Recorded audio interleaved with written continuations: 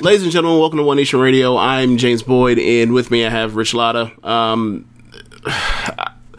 Full disclosure, we are restarting this episode all over again because my computer decided not to record like the first, 10, 15 minutes. What you say, Rich, in the show?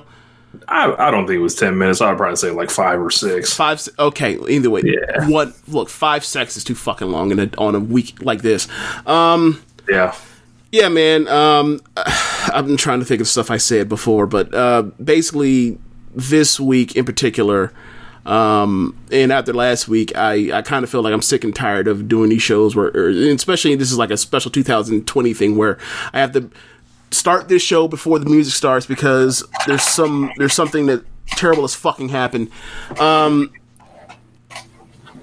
Okay, so due to a lot of different things ranging from high unemployment to just from quarantining to social distancing to 400 years of bullshit to this tipping point that was the murder of George Floyd.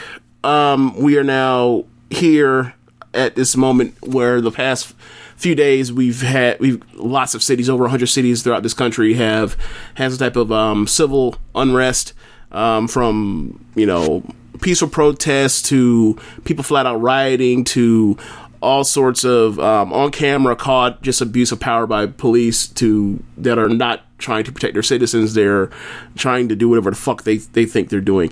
And I'm very drained. I'm very tired. And at points I can't turn away from the TV or whatever screens in front of me and watch, feeling like I don't know what the future looks like. I don't know. Like, it's really weird. I don't even know where to start. Rich, what are your thoughts? This was one of the most difficult weeks in American history, flat out. And it's not over. I don't expect it to stop anytime soon. It was absolute, the actual murder of George Floyd was one of the more gripping ones that I've ever seen. And it's a shame that we have several of them to compare this to. Yeah. On the previous recording that we lost, it slipped my mind, but I said this is of the Eric Garner persuasion of Murder by Police, where they lay on top of you as you say you can't breathe and you just fade away. While they're on top of you and you're not resisting arrest and you're already detained and handcuffed or whatever. And the thing that really bothered me about this one was you not only had one cop there, you had several cops, and then you had this guy in the front, the Asian policeman, who was either frozen, who was either knew exactly what the hell was going on, and refused to look even to see, because he hears the guy yelling for his mother who died, and he's detaining the crowd in the front, and I know, you would think that this trained officer who's gone through this boot camp, who's had however much time on the force that he's had, is able to move his head for 1 second and still be able to, monitor whatever he has to monitor in front of him, right? Nah, it just looked like evil shepherding evil. And it was like, well, why can't this just happen to anybody? And George Floyd happened to be close with the basketball player Steven Jackson, who considered him like a brother. So this immediately began amplifying, even kind of without that, I would say. That just made it even bigger. So combined with, the coronavirus stuff, it's been a couple nights on Twitter where it's like, oh my God, they're burning the police station. And I can't really be upset about any of it. It's like, I understand, like, people are frustrated. People are tired of flat out America. Like, and, you know, James and I in our early 30s, I watched this video where there was a gentleman that was 31 years old, another gentleman who was 46 years old, and then a kid that was 16 years old, all kind of like yelling at each other. Like, you know, 16-year-old was furious, the 46-year-old was furious, and then the 31-year-old was like yelling at the 46-year-old, like, don't, like, it was just different levels of frustration from these three different generations that all kind of felt differently. And I guess how it relates, you know, to wrestling, there was like this spilled over into, you know, our little corner of the universe, for as insignificant as it is in a time like this. And but before we get to that, like, this is just like, I don't have the answers. I don't think we'll ever have the answers of why this is happening like this. I can't ever see it being fixed. It's just these outcries. I just hope someone hears them. Yeah. So I think for me, just watching it, all the stuff happening from just from the perspective of what to do and how to feel and thoughts that run through your mind and stuff like this, it's like, this ain't gonna be fixed in our lifetimes. We already knew that, but like, don't you just hate, like, this is one of those ones where you're like, I hate being proven right every single time.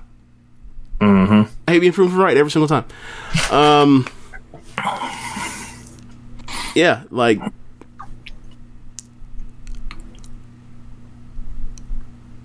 racism against black people and white supremacy in this country is intractable. Whatever ideas you have to try to fix it, someone's thought of it. White people will try to will undo it en masse, because you either intentionally or unintentionally, it'll be undone. I mean, you can go back to Reconstruction. You can go back to civil rights. After the Civil Rights Act passed, you can look at gerrymandering, the Voter Rights Act right now. You can look at the history of segregation in schools. Or I'm sorry, they call it de facto segregation because it's not the schools that are segregated; it's the housing and all the stuff that goes into housing. In the history of redlining in this country, it's down to the laws, like the mandatory minimums, the sentencing, the drug sentencing, the private prison enterprise. Right. Like, I mean, they got it covered on all bases. Yeah. Yeah. Healthcare. I mean, look at COVID. Black people are bearing the weight, and people of color are bearing the weight of working so many of these, such a large share of essential workforce, so they are coming into contact with COVID at a higher rate and are therefore getting sicker or getting more transmissions and dying at a higher rate. It's even in the air pollution, where, like, depending on what city you in, where they used to put black people, where they still put black people in, where they are, or where it is compared to where they have put industrial parts of the city at, like, it's, or if they put you by flooding or areas that can flood, it's everywhere. Flint still don't have water. It's been how many years? Flint still don't have good water. At least 5. Yeah. Okay. So, yeah, it just really sucks, and, like, I'm not really in the mood to hear, like, I appreciate the solidarity or whatever you want to call it, or your people's ability to want to carry the water for basic human rights, and that's cool that you want to do that, but, like, right now I don't really want to hear from anybody that wants to do that right now. Like, if you want to do that, cool. I don't feel like giving you a cookie or a pat on the back for you wanting to, you know, do what's right. I'm not interested in being a guilt soundboard. Like me neither. Like a couple years ago, I put a Facebook status up. I was like, a couple years ago, I would have tried to change people's minds or whatever on whatever is going on. I would have argued with people and like showed them every piece of data that, you know, I could instantly find to disprove whatever they're saying, and then just realize these people too far gone now. I don't have the energy for it. And frankly, you're not going to change nobody's minds neither. Right, because what I'm realizing is A, they don't care, and B, we're not talking about the same thing. Like, right. Because like we're talking about something that they won't admit. So, and you know, and ultimately when they hide behind everything else, like they're not really being authentic anyway. So, you know, it's like we know what you're really, you know, posting all this stuff for. Stop trying to dress it up, like. And well, I will say this: I believe some people I do believe there are well-meaning white people. Like, I'm not a person. You know, my point is ultimately, I've had enough.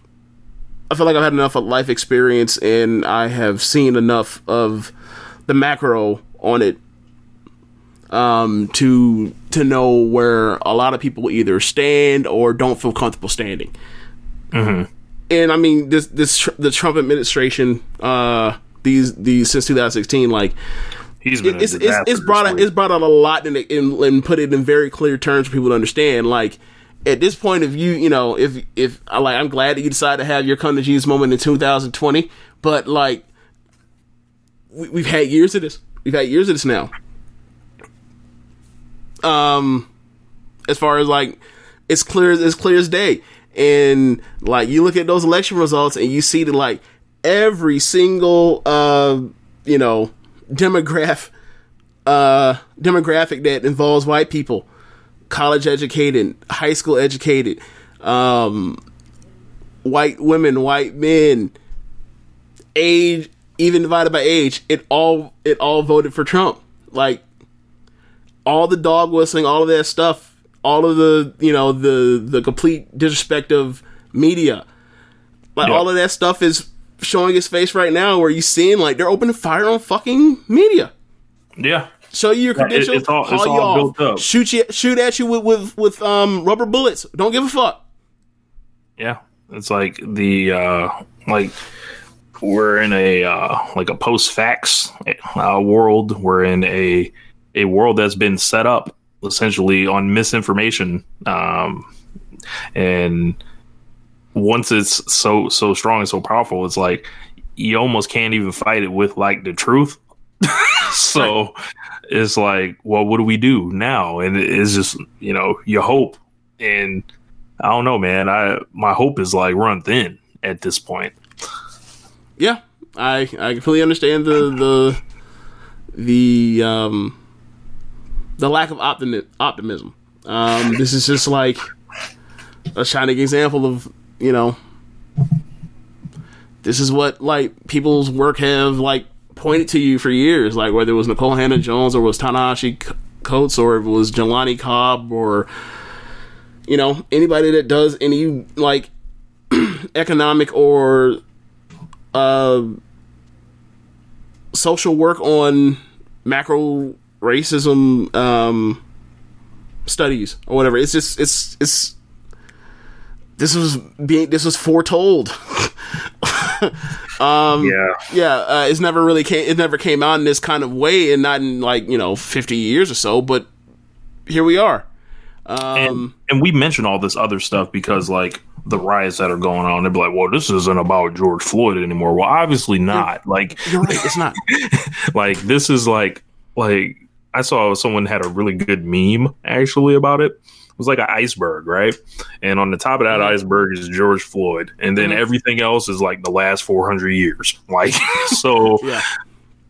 And like I mean, obviously this isn't pop off like this without us being in the middle of a pandemic. And think about like what this comes with, all these people not social distancing and what that means for the future, as far as transmission and outbreak in the coming months. Like, this is going to be a fucking disaster.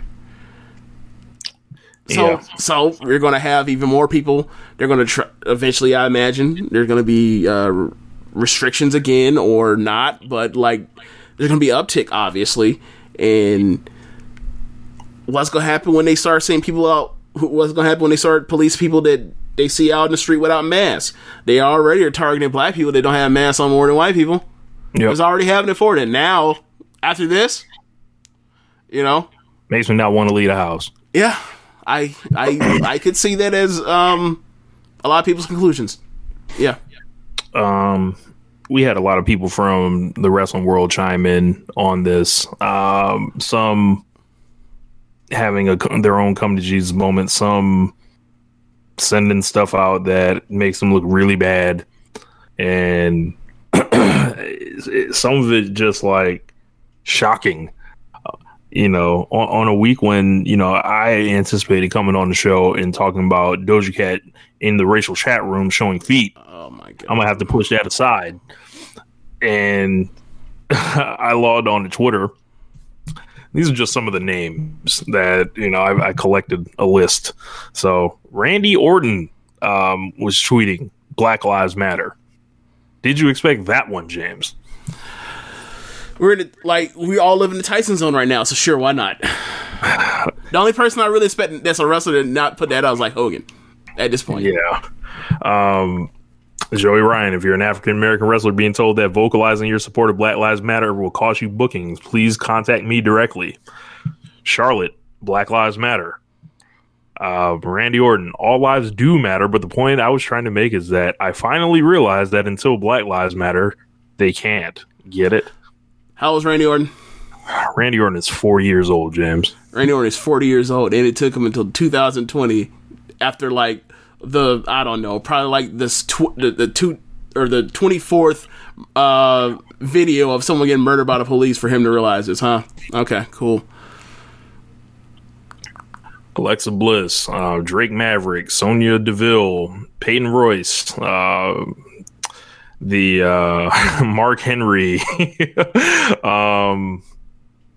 Seth Rollins, Tucker, Cody, who got in some other stuff, which we'll talk about later. We have to talk about Brandy, don't we? We do.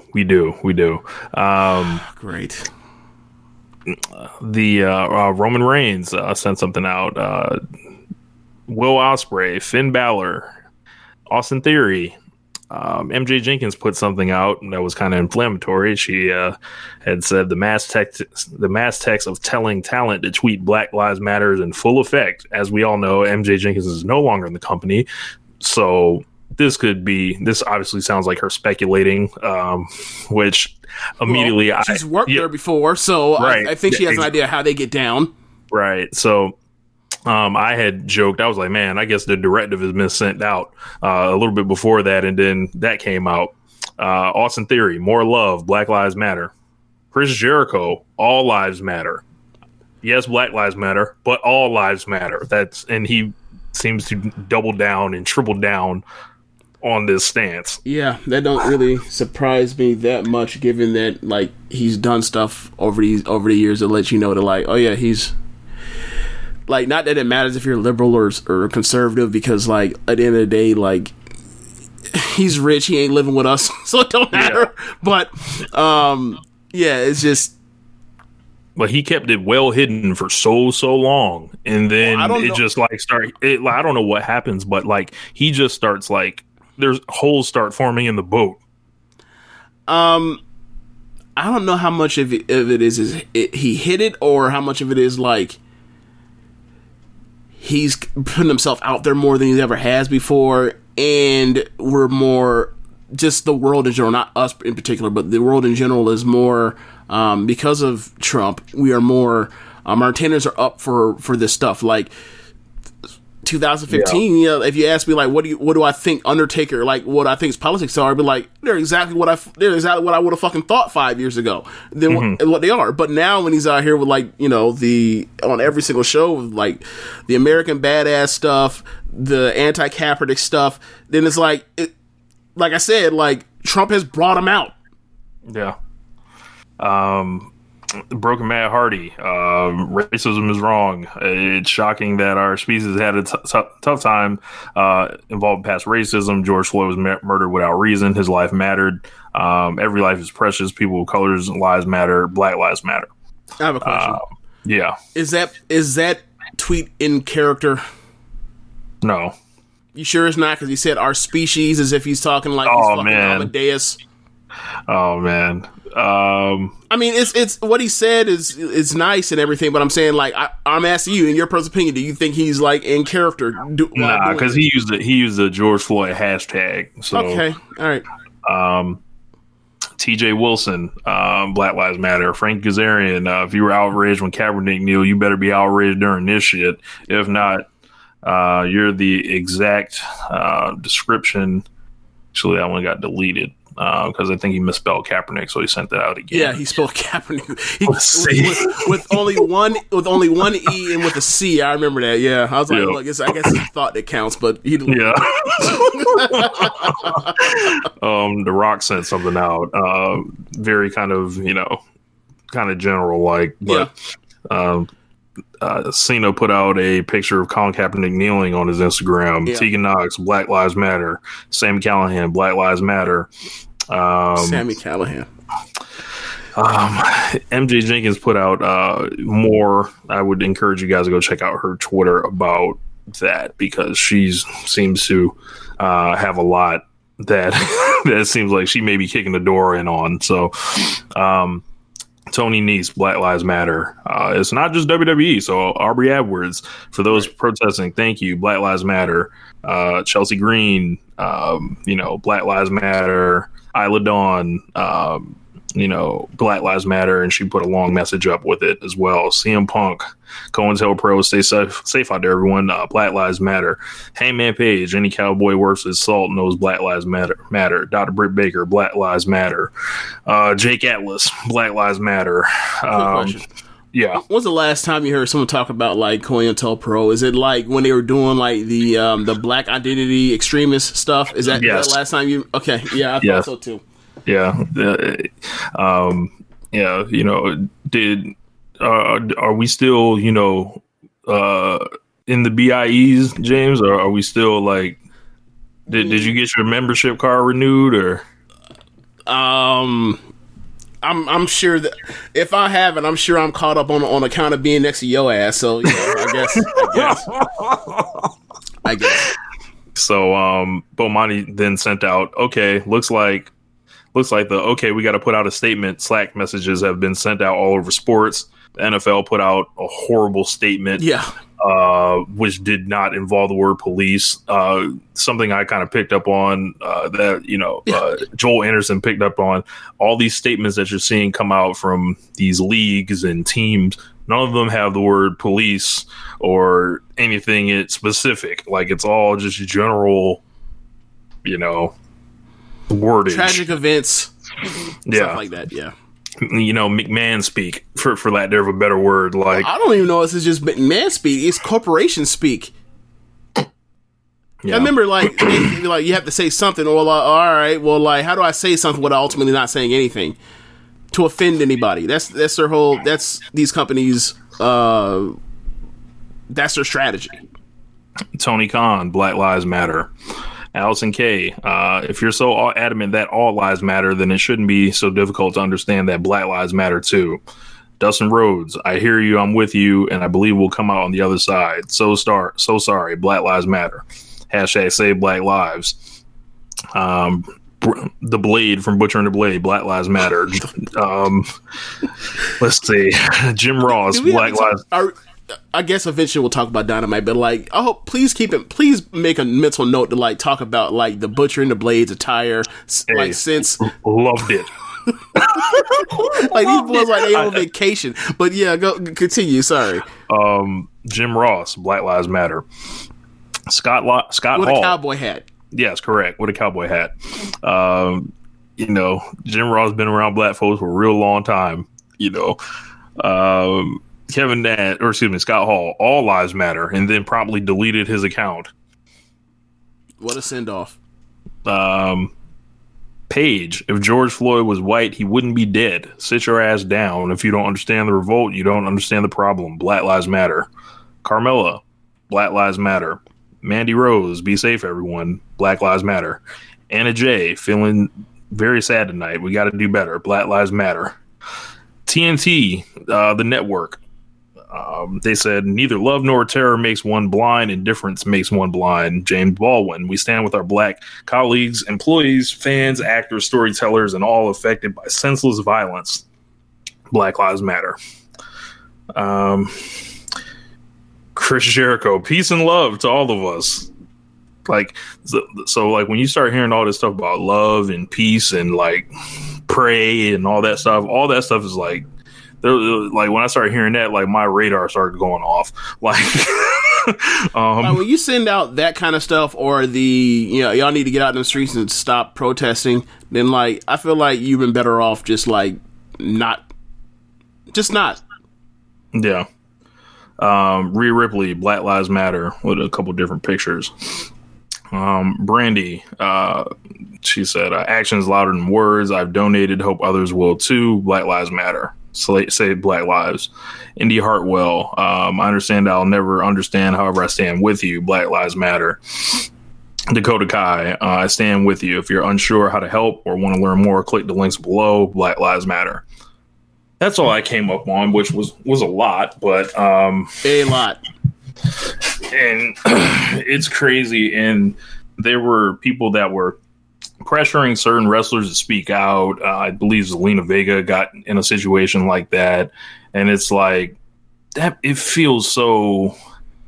And of course, I would be remiss if I didn't mention there was a situation with AJ Gray where he started going off on AEW about the lack of black wrestlers and using push black wrestlers, push black wrestlers, yeah. And he would never want to work there. And then this whole thing kind of felt all so like insignificant to me right now.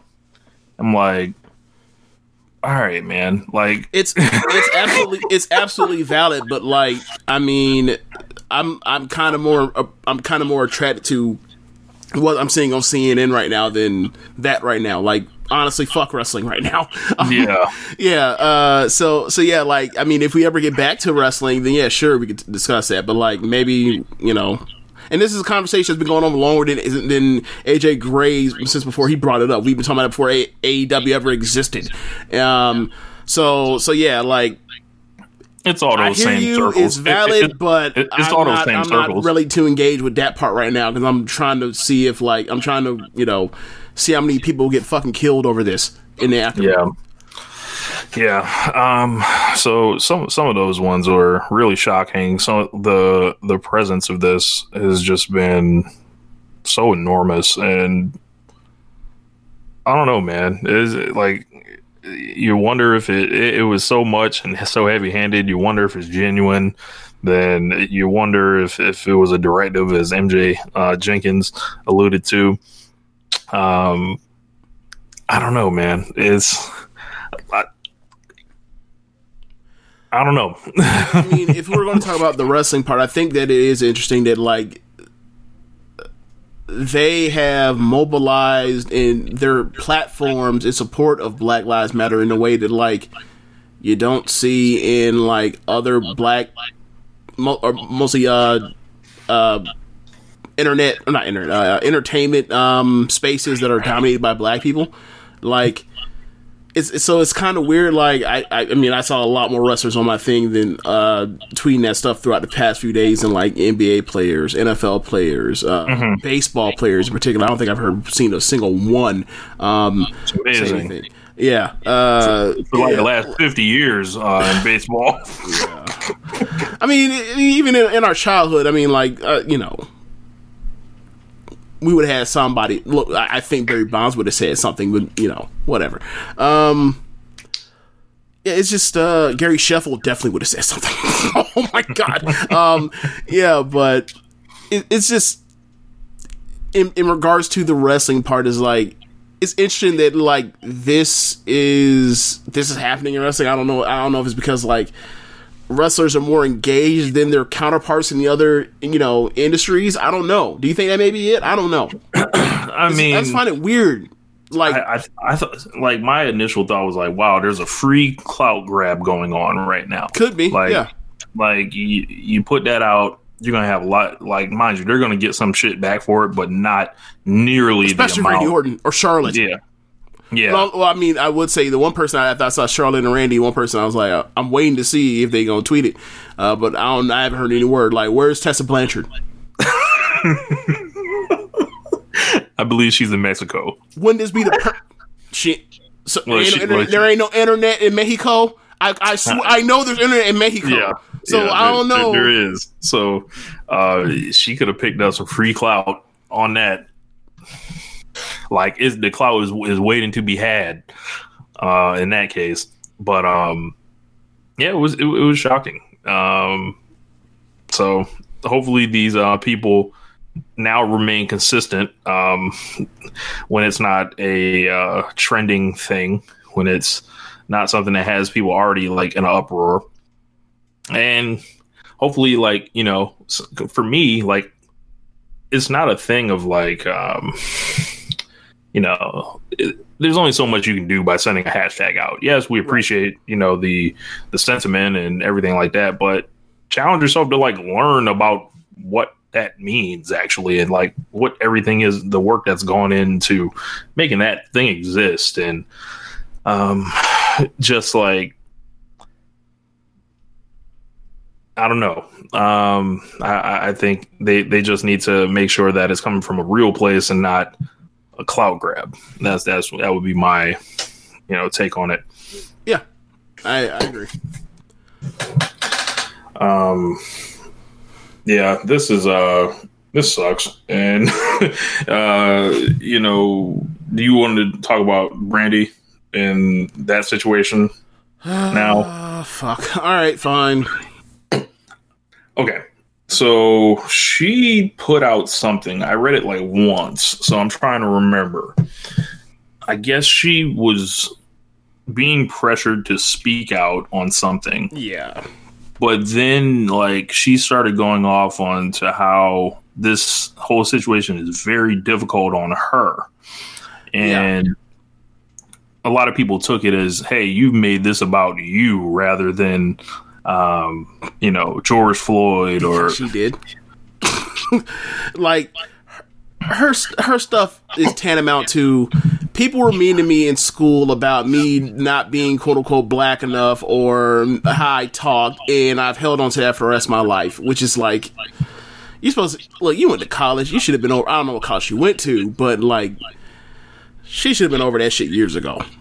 Whatever. Like, it's more of the stuff when he talks, I mean, we've all experienced the stuff about, whether or not your authenticity or your blackness, especially growing up and being awkward and growing up adolescent, trying to find yourself or your voice or what have you. She went to Michigan.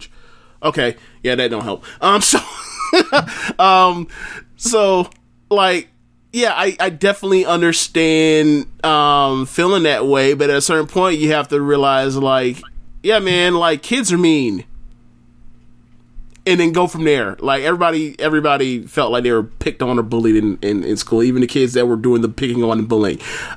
So yeah, like I don't think that's a thing that really happens that way. And also, she's a person that engages online a lot, and like it's the shits for a woman on social media, a woman that's famous on social media, and a black woman on. That's famous on social media. So like she has her Twitter absolutely sucks every single day. I know it does, but that doesn't change the fact that like what she's reading is not actual reality.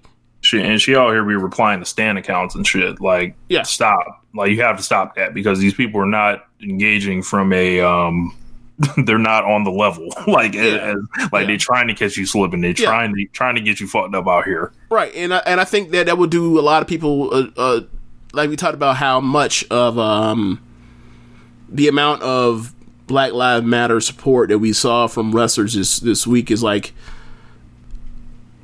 I believe that's a big reason why they think that like their fans hate them, or people don't actually like wrestling, they just want to bitch about stuff, is because they're so engaged with it compared to other people that are in entertainment. They just use it as a thing to put out their whatever. They have to actually, you know, be on Twitter to try to, you know, sell t-shirts or sell merch or whatever else and try to get themselves over. And the negative part of it is like you had to deal with like the shitty people more than like other people. Like LeBron James, he don't ever have to tweet again in his life if you don't want to. Damian Lillard, Russell Westbrook, Dwayne Wade, Kevin Garnett, Tim Duncan. I don't know if Tim even has Twitter, but you my point. Like Shea Gilgeous-Alexander, he never has to look at Twitter ever again. He's not, you know what I'm saying? Like, it is what it is. So, but that's not really a thing with yeah, bro. I don't think Tim Duncan has Twitter. Yeah, he may have had it once upon a time, but you get my point. Like, you know, you look at, like, even old timers have Twitter. Like, Foley has Twitter. He tweets out some really cool stuff and the stuff that he writes from time to time. Austin's on Twitter. Undertaker got on Twitter, right? Yeah. And that's part of the thing and reason why he got that 15-year contract. Because they're like, oh shit, he actually got on Twitter and he's going to do StarCast and all this kind of stuff. And they gave him a 15-year contract. Why does that remind me of like the Bret Hart contract in 1997? I thought you were going to say Andre. You know, they gave Andre some huge ass contract and not doing it either. Yeah, so that was like that. I learned about that on that Herb Abrams documentary. Which, if you guys haven't seen that Herb Abrams thing, I haven't seen it. It is fucking hilarious. This man is like real life, like cocaine cowboy rock star that tried to get this shit popping, but it just ain't work. But I highly recommend it. Like, but he had Andre the Giant come in for him at one point when Vince was slipping, and then a lot of people like connected that to when the Undertaker was going to do StarCast. It's like the that's same why I brought shit. It up. Yeah, and like he was super washed. Yeah. Andre the Giant could barely walk at that point. Yeah. So, like I empathize with how Brandy feels to an extent, but at a certain point, it's like, and I know the pull to get the unplug from Twitter, especially after this week, is super hard. But the way that she, you know, she expressed it, like, yeah, I'm just, you know, why should I tweet out my supporter after like all y'all gonna do is like pick on me? It's like, okay, Brandy, like, I understand you feel bad for yourself right now. However, like, you can either just you can disengage with Twitter right now for the time being, or like you could just, like, you know, make it into whatever you want to turn it into a newspaper to just read whatever you want without being dealing with people. Like, people have different experience on Twitter based on how they make it to where they want it. Like, you don't have to. You can mitigate some of the bullshit. You can, and it seems like she just can't pull away from it. And I ache for her in that way, but eventually, we did just have like Hana Kimura, like, get all this cyberbullying and stuff like that. But she pointed it out. She's like, one of my friends just recently took her life over this, and it's like, yeah, like, for those that don't know, like, when at times when Cody was doing New Japan or whatever else, she was in Stardom and she was a part of Oedo Tai in like the late spring, early summer of 2000. I want to say 17, either 17 or 18. No, it's 18 because it was right after Tam got knocked out, so it was 18. Gotcha. Yeah. So, or taken out of Oedo Tai. So yeah, like she spent time with this woman and realized, and like this is affecting her as well. So like I'm not trying to say that, like, you know, like, just get over it, snap out of it, but it's like she needs to, like, take some care of herself too. If she feels this damn badly, like, you know what I mean? Like, yeah, she should talk to a like psychiatrist or some type of someone that for mental health. Yeah, I don't something mean that, she's she's holding on to something, right? Like, and it ain't healthy. Yeah, and Like, and people like feasting on like trying to get her like out of her comfort zone, or because they don't like her, and she's right about a lot of people not liking her. She's right. Yeah. So, yeah, but obviously, Brandy, like at this time, like we are kind of focused on like George Floyd and stuff like that. But it was unfortunate. Yeah. Yeah. So. Stephanie McMahon just put a tweet out about with Titus O'Neil's story. So proud of Titus O'Neil for having the uncomfortable yet important conversations we need to have to move our society forward. Yeah, but I kind of need like the Stephanie McMahons in the world to start having like uncomfortable conversations with like her folk too, because like Black people can try to, do whatever they can or they want to. Ultimately, this stuff will not change unless white people start telling other white people to tighten up and stop with this bullshit. So like it's gonna take more than just us. Do you want to talk about Killer Mike and T.I.? Let's talk about Killer Mike first, because that's more important. And then we get to T.I. in passing, because there's not really much to say about T.I. I can't believe this fool, the king. We'll get to it. Okay. Killer Mike let out I think it was like a 6 or 8 minute, plea for Atlantans. I don't want to say AT-aliens, but whatever. To, not tear down what the, millions of Black people in the past have contributed to Atlanta, and what Atlanta represents. Now, keep in mind, Atlanta is a city that I have wished I have lived in at times, still wish to live in at times. So, I did not know that his dad was a police officer, a former police officer, and talked about, some of the history that you might not know about Atlanta. Not wanting to see the sacrifice that so many people made to build themselves some type of Black infrastructure inside of that city and around that city. The problem is, for me, Killer Mike, in the last, I say 5 years, whenever Run the Jewels started, has kind of made himself more famous than he's ever been. Not kind of, has become more famous and powerful than he's ever been before in rap. By one, becoming this old head ambassador type. He's big homie now. And also by doing Run the Jewels, was just kind of giving him this, this kind of reframing as this, he always was pro-Black, but like as a, almost like, but he's more of like seems like a revolutionary figure now in terms of, the Kanyes and the, Jay-Z's of rap right now, quite frankly. Well, it's easy to not be Kanye right now. Yeah, just don't be oh Lord, I said this on I forgot we were recording. Jesus fucking Christ. What's the time frame? I'm cutting that. 45 seconds. Yeah, I'm cutting that. Or I'm not gonna cut it, but I'll just I'll mute it or beep it or whatever. Yeah, so for him to ultimately at the end of the day say, like, don't tear down these capitalist institutions that Black people have contributed in part built and own, as the capitalism that is like at the hands of Black people still hasn't saved any Black people, is what for me like kind of is like, it makes me feel icky, because like I understand the plea and he's so empathized with the people. But at the end of the day, like, your message shouldn't be at this point, you need to get out these streets. Like, I'm not here for listening to anybody talking about get out these streets at this point. Yeah, I'm as a person that myself is not going to be in these streets, but like, I'm not finna sit here and tell somebody don't go. No. Yeah, same.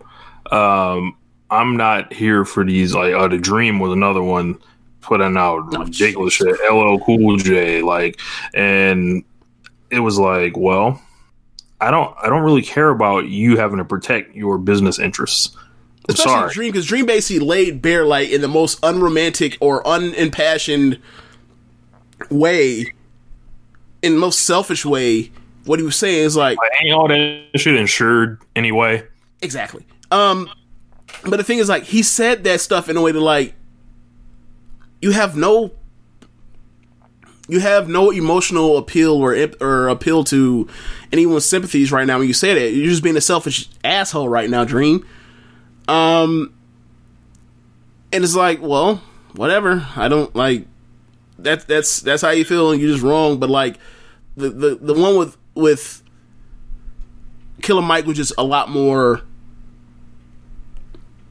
It was more complex and more something that something I empathize with, but ultimately I don't agree with. Whereas like Dream is like, fuck out of here, Dream.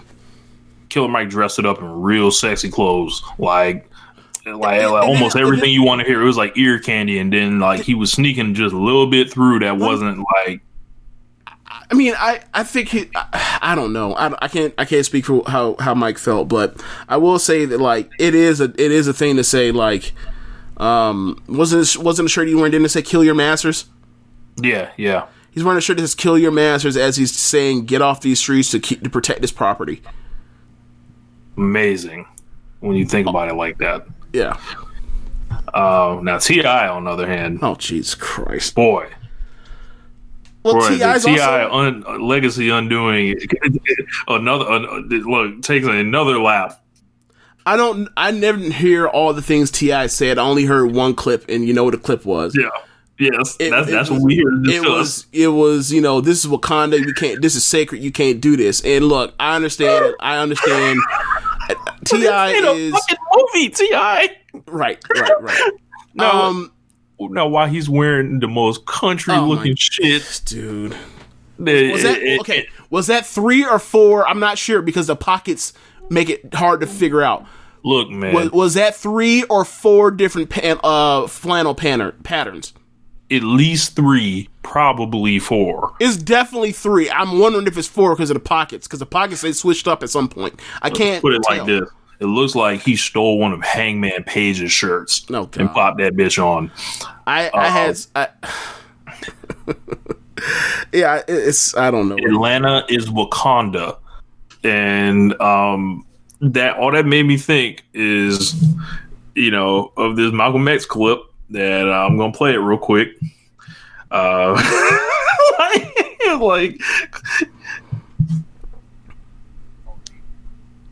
Horne. This included Dick Gregory. This included comedians, comics, trumpet players, baseball players. Show me in the white community where a comedian is a white leader. Show me in the white community where a singer is a white leader, or a dancer or a trumpet player is a white leader. These aren't leaders. These are puppets and clowns that have been set up over the white community and over the black community by the white community and have been made celebrities and usually say exactly what they know that the white man wants to hear, essentially. Okay. So, as far as T.I. is the best way I explain it is I throw him in that Jay-Z pile where like he is a ruthless capitalist. And of course he doesn't want the infrastructure to be broken down because he's high up on the infrastructure, right? Like it's cool that, he bought a bunch of, I can't remember how many years ago it was. This was like around the time they were like gentrifying like Little Vietnam in Atlanta, and I believe he was buying property at that point to try to keep affordable housing in that area for the people that are still from that area. And like I appreciate that as a person that listened to T.I. all for the past the better part of 20 years, where there's a person that rapped about the school to prison pipeline. There's a person that rapped about police brutality and profiling and the war on drugs and a lot of stuff that, he rapped about a lot more than just selling dope, believe it or not, folks. But at the end of the day, I only saw him as, I only saw him as a hustler, politically, a political hustler, right? Like when he was doing those songs like Rubber Band Man, or he was doing all these records with all these people from that weren't from Atlanta, or he was doing like We Taking Over, and he talked about like shouting out all these different cities or whatever else. Like, that wasn't just because I've been there and I know folks there. Like, you know, when he always goes in and talks about like Cloverland and all that stuff at that time when he destroyed Flip during Down with the King. Like, that was strategic. Campaign. He knew what he was doing. Like, so this ain't no, like, T.I.'s not no dummy. He does a lot of dumb shit. He's not no dummy as far as coming to trying to, you know, make whatever work for him. Like, there's a reason why he's a multi-millionaire, right? But he has those shortcomings that he's a ruthless capitalist, and like he's baked into that structure, right? So like I just can't engage with him when it comes to this, because like I notice like this. I'm sure there is some you don't want to end up in the prison or whatever else, but there's also some like this also fucking up some of my bread, like. And I don't really, I really don't care about hearing from you in this situation. Like, and I especially don't want to hear from you after, like, I hear this impassioned plea that I actually believe from Killer Mike. But from T.I., just like, there's more campaigning. I know this campaigning. I've listened to you rap for 18 years. Yeah. When he said Atlanta is Wakanda, and then there's a lady in the background, which I believe is the police commissioner in Atlanta, and she's wearing a mask. And you can see her face just like... Oh, yeah. I didn't notice that. It's just like, I can't believe this man said this. Yeah. This is not a movie, Clifford. This is real life. Right. And it's also weird. It's like, you know, so much of like his best work is talking about like his rage and fury in the controversy and like the rage from like, you know, someone like Big Phil dying in his life. And it's like like Falant, bro, like I understand T.I. if you sat down and talked to him about this, I'm sure he would admit this. Like, think of all the records you put out talking about like you out here looking for Falant's killers and the rage you have. Like, George Floyd is somebody's Falant. Right. So, you know, for me, it's like, I can't, and you know that, and I've heard you rap about, like, the people that have been left behind and thrown away by the system. And you rap, you know, and, you know, talk about like, trying to embody a symbol of hope for those people. Like, in praying for help. Like, so, like, for me, it's like, it's so conflicting that like I know what your work is. I know what you've done. I know what people think of that dude is just a dude that only rapped about dope. Like, people talk about that he may be like, you know, obviously more successful like Southern Pusha T. But like, no, I know the work. And I know the heart that dude has. But at the end of the day, I know that like that dude is for self too. It's like, and is also like, it is for sale. Everything. Yeah. So it's really, so for me, just like, this is like the most transparent it's ever been with T.I., right? And then like it also been like a bad run for T.I. last like couple years with like the stuff with his you know, his daughter. It's I don't want to say it's sad because like he's successful as hell too, and people still respect him in his city, and that's what, you know, to him matters the most. But from the outside, as someone that, you know, that's one of my 3 favorite rappers of all time, it's like, yo, this is, I didn't know it was going to end like this. I didn't know it was going to last this long, but I didn't know it was going to last as long for it to like go on like this either. Yeah. Yeah. Rest in peace, George Floyd, which is all this kind of comes back to. Yeah. And you shouldn't have died this way, along with, you know, several others. And just, if you're out there and, you know, you're, you know, protesting, just make it home, you know, after. That's the only thing I can say. I'm not going to condemn you. Whatever you feel you need to do to express yourself, go ahead. Like, you're not about to have me saying, nah, don't, you know, don't use violence, don't loot, don't do, like, nah, man, you know, fuck it all up. Like, Like, some shit might have to get fucked up for it to destroy and rebuild. Yeah. Hopefully for something better. But, you know, this, I don't know. Yeah, I just, and Anonymous came back. Oh, yeah. But, yeah, we won't even go into that. But those of y'all that know what that is real, and it exists. Yeah. Just continuation. I guess we're going to have to do a supercut of this. Fuck 2020. Yep.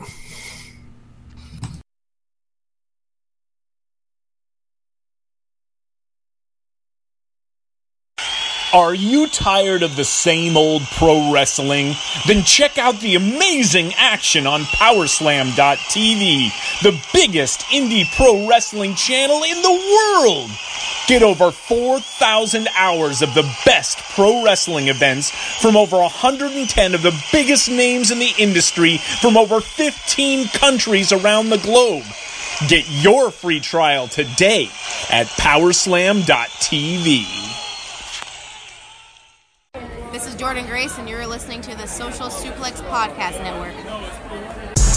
BWB, this is One Nation Radio. You better get it right.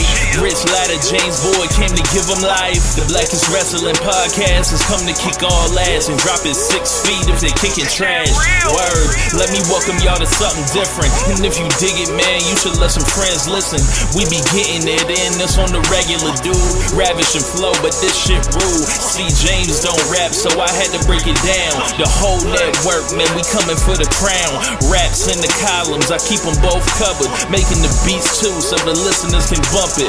Hit us with the rating, yeah, I'm saying it's a 5. Before you hit it, talk, bob your head side to side. It's One Nation Radio, and this is the beginning. It's Rich, and I'm here with James. It's time to listen to One Nation. You got to unleash the power of the pyramid. This is Mike Sempervive from WrestlingObserver.com. Check me out on Wrestling Observer Live every day. And also check out your boys, Rich and James, on One Nation Radio. This is Kenny Omega. We're listening to One Nation Radio. Check it out, guys. These guys know what's up. Big Kenny Omega fans, and that's all that counts to me. Goodbye and good night.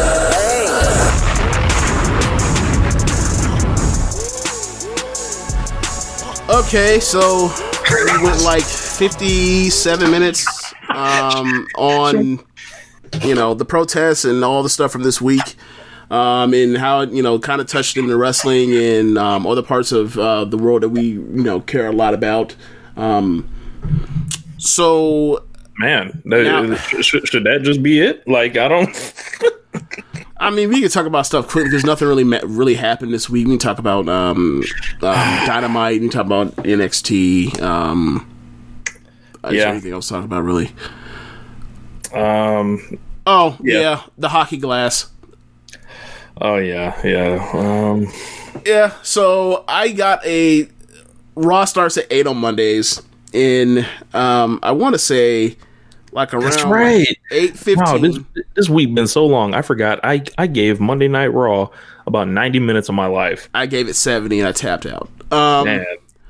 Yeah, I think you started at 8 because you saw that they were putting up the plexiglass. I think eventually I was alerted to it at like 8, probably like 8:10, probably like 10 minutes like into the show. I tuned in. I was like, wait, so you mean to tell me they have a plexiglass in like the barricade area looks like a hockey rink? All right, you have my curiosity. So I flipped the fucking show on, and I forgot I don't even remember what I watched. Like, this week's been so draining. I don't even know what I watched. Like, I saw Andrade versus Apollo for the U.S. title. Apollo wins the title. I thought he cut a great babyface promo after the end. Showed some emotion in a way that, like, clearly felt like he was unscripted, because I've seen him do scripted promos for a while now, and he never comes off that well. So, like, clearly, if there's anything to take in a positive direction from all of major professional wrestling in America since this pandemic, is that, like, fuck these promos, let these people talk from the heart, and you will get your good promos and the good stuff that you actually want without, you know, feeling the need to force feed people's lines. Because I think I kind of listed a few weeks ago about, like, there were like 20 people that deserve like some type of credit of being having notably good promos, not one but two or more throughout this year, in a time when, like, you go to last year, it wasn't no damn 20 people that had this many, notable promos that I could point out. So, that's like the only real good thing, the only like positive you can really pull out from this era of Empty Arena. But the number one thing I'd pull out right now, honestly. But yeah, what do you think of the match, Rich? With Apollo and Andrade? It was kind of hard. It was kind of hard to pay attention to. I thought it was like a pretty decent match. I was shocked that he won, and I'm like, wow. So like when Apollo, whenever they cut his legs off, because they will, and say, Lord forbid, he ends up out of WWE. This will be what people point to. Oh, he won the United States Championship. Yeah. All right. How about this? How about I go to talk about his tenure, talk about the number of like times he was healthy, and then I'll pull up the number of times he was actually on TV because he's full of shit. Yeah. But good for him. He seemed happy, big smile. And we knew this. Like I wrote a column like 4 or 5 years ago. I'm like, if they fuck him up, like you ain't trying. Like obviously, like he's charismatic. He can wrestle his ass off. Like, and he's like a great physical specimen. Like he's not the tallest guy in the world, but you should be able to get something out of this guy if you remotely know what you're doing at all. Right. It was funny that I watched this show, which was the first one after Double or Nothing. Right. When last year, the last Monday Night Raw, I believe that I watched was the one after Double or Nothing. Last year, it's basically like, oh my god, they didn't try. Yeah, it's more a thing like they're rolling out the ball and doing their thing without paying attention to the rest of what people are talking about that are like their hardcore fans. Yeah, I get you. Yeah, and it was like they did 5. I looked back on the show when it was over because after that it was just like they did 5 matches in 3 hours. They did a lot of promos. All those matches was short. Only one match went like over like 12 minutes. Right. They had Angel Garza getting a win over Kevin Owens in like 7 minutes or 5 minutes, some shit like that. I think the match time ended up like under 4 minutes. Yeah, it was short, super short. Yeah, it was just by the time they got to the golf and all that, I was like, okay, I'm done. Like I tapped out right before that. Yeah, like because I was like, all right, I'm gonna give them 3 strikes, and then that was the 3rd strike. Yeah. So you're telling me they're giving 3 strikes? I'm like, Rich, these are strikes right here, and you're like, nah, I ain't gonna count those. I would have been counted those. So you were like, you quit on strike 3, and I remember I was like, I'm not gonna go on a strike system because I'm already at like when I tapped out after giving them 70 minutes of my time, I had already had 5 or 6 strikes. So I was like, whatever, I'm not counting strikes. I'm just going like it'll be a certain point where I just like I cannot take no more because I'm bored or I know this is not going to hit anything I'm going to enjoy or I assume I'm going to enjoy. So I'm just going to like go off to do something else. And it did not feel like Wednesday. No. Like, what is this? Like, this is really what y'all watch on Mondays? Some of you, at least. Yeah, man. It just was just too much. It wasn't enough action for me. It just wasn't. And like, I understand why they're cutting it short because they believe that like people aren't tuning into the wrestling. But it's like I'm not one of those people. I prefer the wrestling to whatever nonsense you're going to come up with. Yeah, maybe if this was a company that had or a promotion that had more trust with their creative as far as storylines, promo, character work, maybe I could get into them not having that much action. But the action's the best thing they do. So until they do a fuck finish, so like I'm good. Yeah. No thanks. So let's go to Wednesdays. I guess the big thing coming out of AEW was the Mike Tyson and Chris Jericho angle. Yay. Yeah. I don't like it. I don't think it's the spirit of the promotion. I understand Mike Tyson brings eyeballs, allegedly. Yeah. I wouldn't say well. I mean, like he did on YouTube at least. I don't know what that factors into what his segment did. I don't know if there's any word back on what his quarter did, but like his so far. And with Tyson, it's not really a short term thing. Like this, like would have to pay off over the long run. Like, okay, this is a brand awareness move. I understand that because when people hear pro wrestling, they think WWE. Like, they don't think of any other company, let alone AEW.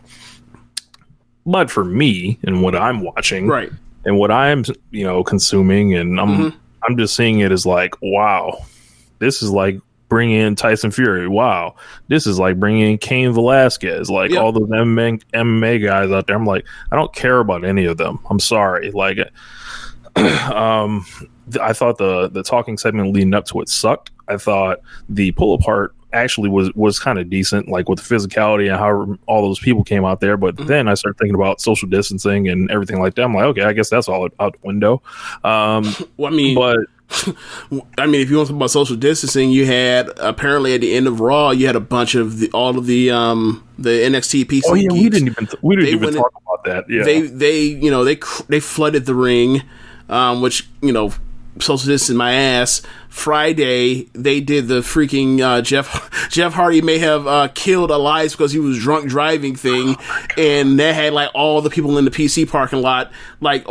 Probably 20 people or more all together to try to work out that crime scene. So, like, social distancing, what is that? That's the thing of the past. We've moved. To paraphrase Jay-Z, we have moved past social distancing in professional wrestling. I think this. Look, obviously it's oxymoron because you got two people wrestling anyway, or multiple people wrestling anyway. But it's like. These people the people that are around are supposed to just be the crowd or whatever else. Why are they now doing all this nonsense? This should have been in the first part, but Colin Kaepernick says, "What's up?" Yeah, but as far as the Tyson Jericho thing, it's like I don't care. I don't like it. It doesn't make me excited to watch AEW. It's just like, wow, this is more of that shit that like. I didn't think we needed, like, I'm good with the roster. Like, I don't. Yeah. I'm not that down. I'm not as down on it because one, I was in the middle on feeling like it was good and bad at the same time at different parts of during that whole entire segment. And two, I realized we're so many weeks away from Double or Nothing that, like, I don't know if this is going to Fyter Fest. I don't know what this is, but I believe this is something that's short term and not something that Jericho is actually going to take past Fyter Fest. So ultimately, it is what it is. It's some shit to do in the meantime before you get to the eventual build for whatever it is at a pay per view. If I'm wrong on that, then like I'll change my tune. But like I don't. AEW has enough credibility with me for me not to think that like this is where they're headed. And also, it's like it reminds me so much of the Austin Tyson stuff from '98. It also reminds me that, like, oh yeah, like Jericho is doing a AEW feud about him being basically big leagued by Tyson in some guest anonymous GM thing from WWE in like a decade ago. It's like. Where Ryan Satin was on Twitter immediately talking about just putting out them disingenuous, What do you say? Just putting out how do you feel about AEW doing a WWE angle 10 years later? Thoughts? Like one of those. Well, I don't want to go as far as him, but it's just like I just think that how I think of it as, oh, this is Austin and this is recreating, this is trying to go for the Austin and in Tyson stuff, and also anything like, oh yeah, like the reason why he wants a piece of his ass, to quote Austin, is because of what happened in WWE, and I'm just like, I've seen worse, but like I'm not in love with it. And another thing for me is like, I don't think they utilize the UFC guys. Like Cejudo, like fucking wrecked the dude at UFC 249, like the one they just did. Did you know Rashad Evans was out there? I didn't see him. Yeah, he was the black guy in the front. He has a different hairstyle now. I didn't see him. Braids. Oh, so if I saw him, I would recognize him. I know what he looks like. But like Cejudo is like, he fucking wrecked the dude. Like he should be somebody he should be putting in the front lines next to Tyson, not like the dude with the fucking. What was the dude with the eye? What was that? The fucking gooch. That shit looked terrible. The what? His name's the what? The gooch. The gooch. Do you know what a gooch is? Gooch is his last name. Do you know what a gooch is? I only know what Gucci Mane is. Do you know what a taint is? Oh my God. That's another word. That is another word for a taint. His name is Mickey Gooch. That's unfortunate. Yeah, so like he puts on like the paint and it just looks like cartoon shit. Is he a wrestler or? No, he's an actor. He's an actor. Correct. So he came out here playing this shit for giggles, essentially. That's what it felt like. I mean, to be honest, like part of it, one of the reasons why like the whole talking part of it sucked was because Tyson was selling the shit as it was a gag. Like he was playing, he was sitting here just like trying, like he was cracking up or trying to laugh the whole time, as opposed to like actually like being upset that is not taking Jericho as a threat. So like that killed it until they started brawling, and it was like, never mind the bullshit where he's no selling this stuff that Jericho just said. They're actually in the middle of like, wrecking house with all the stuff. So that part like turned it around for me. But at first I was like, I'm sitting there like first like I don't know how to feel about this. I feel like this stinks. And then they started wrestling or fighting or whatever else. And I was like, okay, cool brawl or whatever else. But let's go through. I don't know how they like not fix this, but like I don't know what's going forward. And whatever. Like whatever. I think this could stink. I'll say this. I think this could stink. And very much. Like, if it doesn't, then it doesn't. But like I think this could stink. I have real worries. Yeah. Yeah. So like while Mox is coming out at 8:25, and Kenny and Hangman are like disappeared from the show. This is what we're doing, and then I'm gonna pull up the card. Like Is there anything that you liked on the show besides the opener? I'm pulling up the card now. Okay. Hold on 1 second. Okay. Well, I take it back. I did like Cage's squash match and Moxie's commentary during it. I did like that. I like that too. I like the end of the battle royal. Okay. Carl Shooter, Chrissy James was okay. It was okay. It was okay. I thought it sucked. I was like, Chrissy James may be good in a couple years, but the time ain't now. So but the opener to 6-man was pretty good. Good to see the Young Bucks back. Kind of some of my fan anchors for the promotion. I thought it was the best thing on the show. Easily. And the Revival comes out, or FTR. They pull up in the little truck. So what does FTR stand for? Fuck the rest, apparently. So what? Fuck the rest. Like,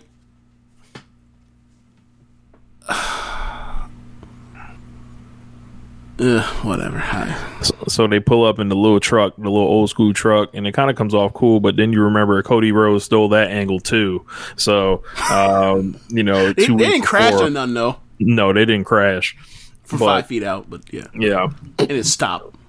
Yeah, like we'll get to it. But tell me, NYPD pushed a barricade with people on it further than Cody pushed with his truck into that little platform. See, I just thought about that just now. Butcher and the Blade were ringside. They got involved during the match. They caught a super kick and then they jumped all white. So looking like they got it for the low. Skinnies, look, skinny jeans, tight shirts, looking like they had the Butcher out there looking like Andrew WK. Google it, Rich. That's funny. But yeah, I don't know. I kind of like this look for the Butcher and the Blade. I don't know what's going on. Like, especially now that you got the bunny over there, like I fucking QT. Like, I don't know what's going on. Like, is this a setup? Is this just a distraction? Was there like a real life like breakup between the Blade and the bunny, and now like that's all?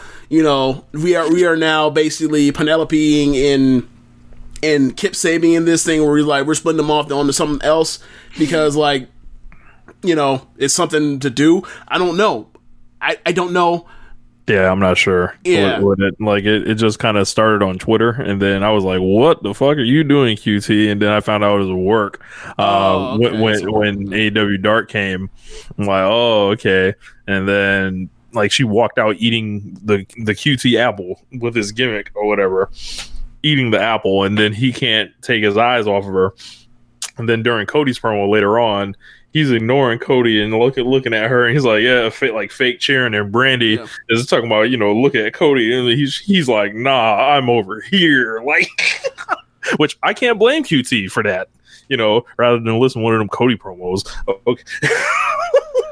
Oh yeah, Cody's promo. I forgot. Cody's promo said something that I just like, what? I thought it. He says something about like nepotism, about it not being true with him. I'm like, bro, like, why is he insulting me like this? Yeah, like, he insulted intelligence with that. It was like nigga, like I believe it was Everything Elite might have said this. It was like, this man's acting like he's fucking B Rabbit in 8 Mile. He's gonna say everything you think about him, and it's like, this is his promo style. He's gonna say everything you think about him, like right there, and then try to flip it and make you seem like you're the crazy one. But that would make sense if he was like actually like cutting a promo against some particular opponent right now at this moment in time. There was nobody. He was just talking to the audience.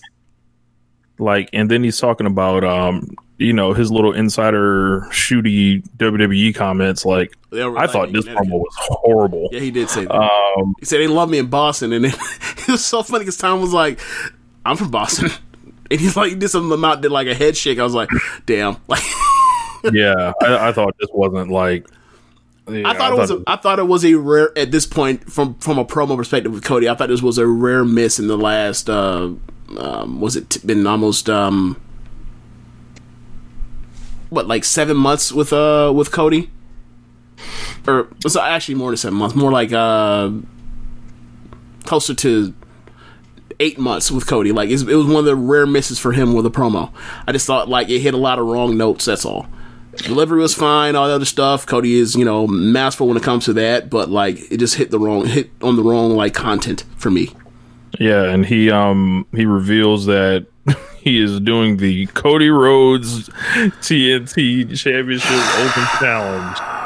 Oh my god. Yeah. So I'm sorry. So check this out, Rich. Do you know who also opened up a Open Challenge weekly on like basically at the same exact time on TV?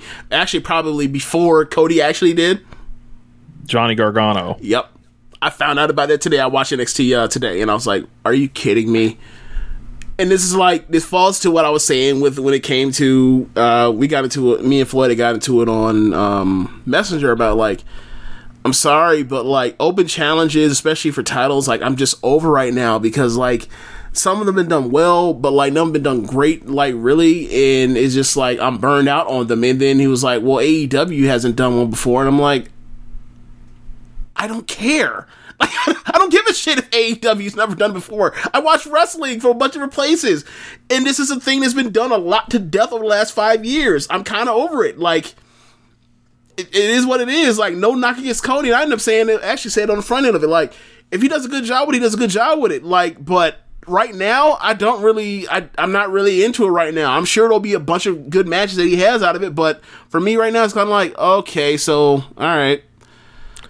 Don't sound like Revolution to me, but okay. Yeah, this sound like a bunch of 3-star matches every week, and Cody going over all these people. I mean, maybe he has a bunch of 3 3/4 star matches and a cracks out a 4 1/4 from time to time, and he wrestles Darby or whatever else. He basically wrestles like he beats him again. Huh?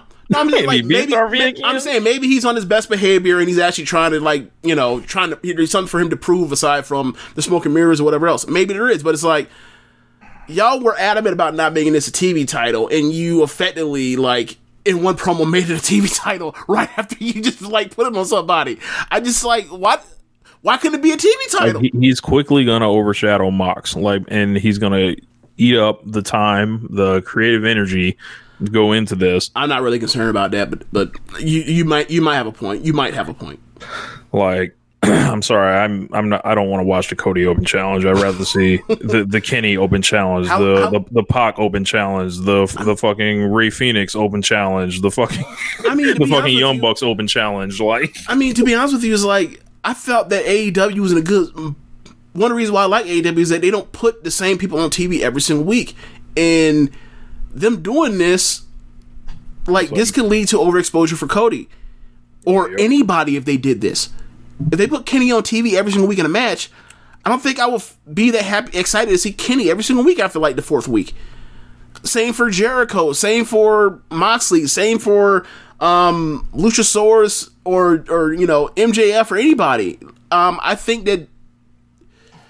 I don't think this was a good idea to basically turn this to a TV title, or even if you want to get away from that TV title, like say that we're going to have a TV match for somebody every single week until he loses. Maybe this is like they explained it like, the average person is only going to get like 4 defenses off this thing and then they'll move on. And then if that's the case, I'm like, okay, that's a cool precedent set. I think this is just Cody doing this. I don't think this is the statement for the title that it will be defended every week. Yeah, I don't think so either. I'm saying like, but if this turns to a thing to where like Cody is going to be doing this every single week and then like he loses in like the fourth week, then it's like, all right, no harm, no foul. But if this thing where like he's a champion for like, I don't know, 5 months, that's a lot. Ain't they gonna run out of opponents eventually? That's what I'm concerned about too. So it's like there can't be much of a shelf life on this. Can't be. So he did say something interesting on Twitter this weekend. Like someone asked, like, are non-AEW people eligible to challenge for this title? He said yes. So they could bring Jeff Cobb and beat him, right? Like they're going to bring in Zack Ryder and beat him. Oh God, Steve Slater. Like that's how I think they're going to do some of this. So they're going to basically, outsource the L's. They're going to outsource a lot of these, I think. So that's not a bad idea. Honestly, but I still have concerns about Cody being overexposed, or anybody in that position being overexposed if they keep having title matches every single week on TV. And he gonna think he Will Ospreay, and he gonna you go into personal attacks. God. Tired of it, like.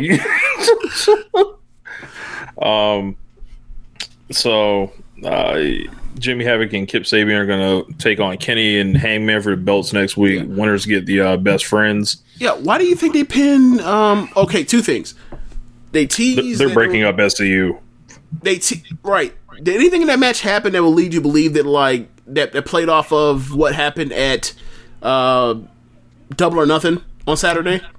No, the only thing I could kind of pick up was like both of those guys looked very frustrated during the match, and it felt like they were not on the same page. Okay, but there was no malfunction at the junction. No obvious like right. Like monkey flip somebody into somebody. It's nothing like that. Okay. Monkey flipping Thatcher and Riddle.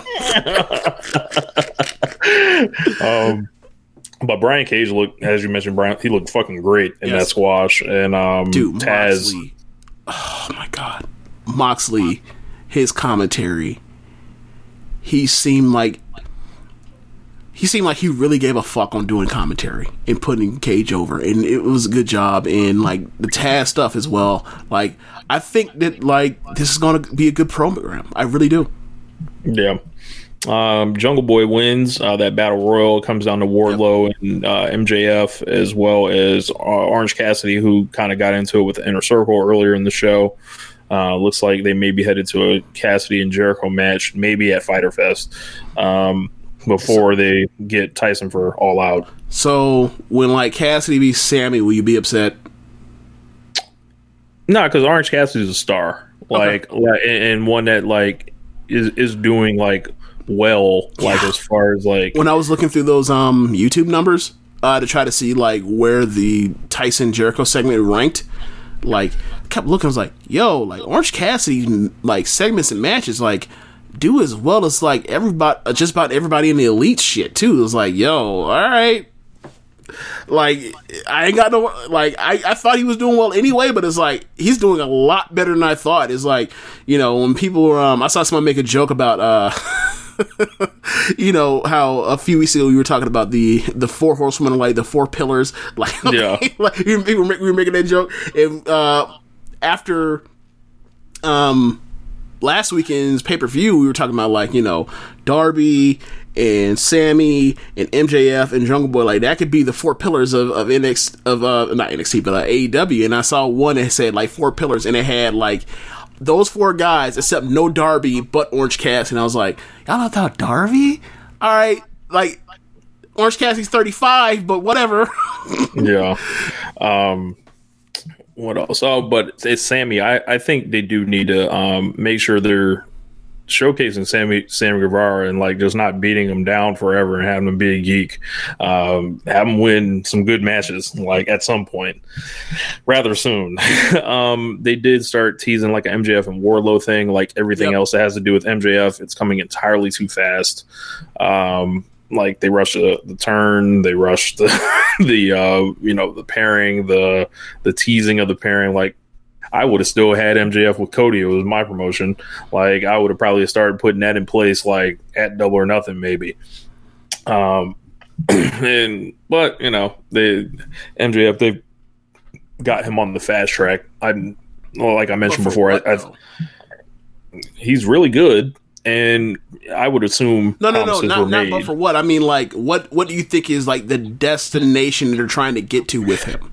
To have, like, a 24, 25-year-old world champion that's, like, quote unquote homegrown, or eventually something is coming with Cody. I can imagine that. And the funny thing is, he teased you're the TNT champion. Like, I have a perfect record or I have some type of great record in 2020, yet I have no title matches. As if, like, somebody that is influencing the booking is fucking with me, which is kind of similar because now, like, he is now the 2020 version of Pac. From like the end of last year, was like, look at his record. Why can't this man get a title match? Why do you keep fucking with me? I want to see Pac in a title match. But yeah, so I thought that was a nice teaser. Like, oh, are you really going to that fast? I would have waited a little bit, but all right, whatever. With the introduction to the second belt, so I came up with this whole scenario in the thread. I don't know if you saw it, where Cody now he's going to be positioning himself as this fighting champion every week that's going to stack up, and, you know, he would think the belt would feel prestigious, like, you know, after X amount of wins, I know what you're about to say. So eventually MJF, you know, being undefeated, eventually somehow comes up on a world title, and then from there the fuck shit starts, like, where he's on that bullshit, like, in matches or whatever. He's Jay White in this shit all the way, like, and he's going over a bunch of people, like a bunch of favorites or whatever, and just getting people furious. But at the same time, Cody's the TNT champion, being pure and all this other shit. And then out of nowhere, a conversation will start to arise. Who's the real champion? Who's got the belt that's on top? And then MJF's like, well, there's going to be only one way I can prove myself. I got to allow this motherfucker to challenge for the belt, and everyone's going to be dying for it or whatever. And then that's how Cody eventually wins the world title, and maybe he has to forfeit the TNT title to face MJF or something. I don't know. So there's actual stakes. I get you. Yeah, like you can fight me, but you have to forfeit that title before I give you. Somebody loses. Yeah, somebody comes off a belt regardless. Yeah, I get you mean. Yeah. So, and I think they're rushing MJF, A, to have that age thing, and B, this is all, like everything else, revolving back around Cody. Okay. I thought for some reason you want to say that, like, because I don't know if it's been on TV or if it's been in, like, interviews off TV, like, Moxley has said that he wants to work Cody. Running with Cody, yeah. So I thought you were going to say that, like, he's going to do this fighting champion thing, and it's going to kind of could be him too. What Moxley is doing, because he's only going to be wrestling. You know, they kind of made that belt. I think some of the talk was they made that belt so they can have more title. They can have title offenses and kind of save that for pay per view. Where it's kind of like, all right, somebody's fighting champion, the other person's just like only on big shows. Like, whose title reign's better? It leads to Moxley challenging Cody, and then, like, they'll find some bullshit excuse to get out of what they did to Cody at Full Gear, and they can have a title match there that way. But, like, I mean, getting to either way, kind of, you know, doing it kind of the same way to get to either Jericho or Moxley or to MJF. So yeah, I mean, I would probably be something I would do myself if I was going to say, as a person that's been staunchly against like the Cody never being able to challenge for the title, do you think that's a suitable way for him to eventually get that title shot? No, I'm going to fucking hate it. Like, I think the only way that you just said you would do that, huh? You just said you would do that. Yeah, but I'm not. I how do I say this? I would be very careful with it. Mm-hmm. I would like, okay, I won't just do it I wouldn't just do it in a lazy way. I would try to find a way to where it's like, there are no other challengers. Mm-hmm. Like, I feel like this is like a long thing. Like, this is like Full Gear 2020 type of thing where it's like, they have both exhausted every challenger for both of their belts, and there's nowhere to go but to have this match, and we can't quote unquote avoid this match any longer or whatever else. So then you have to make the machinations of like in story, kayfabe, and also like, you know, promo wise, and line this shit up to where it's like, this is the only other match these two could possibly have because they've been such great champions, both of them. And that takes a long commitment. I don't even know if I frankly would want to go through all of that because, like, doing that kind of means, like, you're delaying, you know, you kind of stagnate, you know, your pay-per-views if you have them just go through everybody like a hot knife through butter. Like, I don't know if we need two babyface champions that are going to, you know, go for, at this point, how many months that would be like most of the year for Moxley, and this year that'd be like half the year. Like I don't enjoy sitting through heat, but like you got to have some of it at some point. Yeah, interesting. But honestly, like just before like going through some, you know, picking the right two people to do this with or the program, like just like from a simple like, how do I undo what I did with Cody at Full Gear last year is like the only one that makes the most sense immediately is like he turns heel and says, fuck it. I go back on what I said. Fuck it. I don't care. To me, that would be the cheapest kind of one you could do. Yeah. But I'm not talking about doing it like right now. I'm talking about doing it like a year and a half from now. Mm-hmm. I'm not talking about doing it like after 1 year. I'm like, it's been a while. You kind of feel the weight, and you like this is like you have stabilized and have come to the realization you're okay and knowing that like that's a rule that like will never happen. And it's almost like, damn, they did some shit I was never expecting them to do, and they undid it. Like, and you don't go back, and you don't go back on any other stipulations you ever do. Like this, is like the one you do or whatever else. Like you don't. This is like the one time, and it's because like this person has completely changed his whole mindset. He hates everybody. He's an asshole. He's showing his true colors. Blah blah blah blah. Like, and he's a top heel in the company at this point in time. I don't mean like, you know, just do it like, you know, undo it like a year from now. No, don't fire Johnny Gargano and then have him fucking win his fucking job back like a month later. No, I'm not talking about that. No Triple H. I really feel like they're gonna get MJF into this at one point to try to get him that Jay White IWGP title reign while they're super young and whatever. I can see it. And eventually he can hand that shit to the guy that he basically took that ability from or whatever. But yeah, that was pretty much Dynamite. You know, we talked about Tyson and shit, and you know they got a all right lineup next week. They got Jungle Boy against Cody. So Jungle Boy is first up to to take a crossroads. or whatever the hell Cody will pin him with or submit him with. Tag title match next week. Right. What do you think about this Bucks Revival thing? Like, because they didn't attack them, they walked out. Yeah, like it was awkward because it was like, I see what they were going for. They were going for like they showed up, they're teasing like they're going to beat them down because you know they've been slandering them for promo for years now, and then they basically protect them. And then, like, the Young Bucks, like, go to shake their hands, but by the time they get to shake their hands, like, they turned around, and then they turn around to check their sixes, and they see that they're up and they progress, which means, like, it almost feels like they were about to beat them down from behind themselves, the Young Bucks. And it's like, I see what you're going for, but, like, in execution, it felt awkward. It mistimed. So, whatever. I mean, I don't know. Like, just get to the match. I don't care.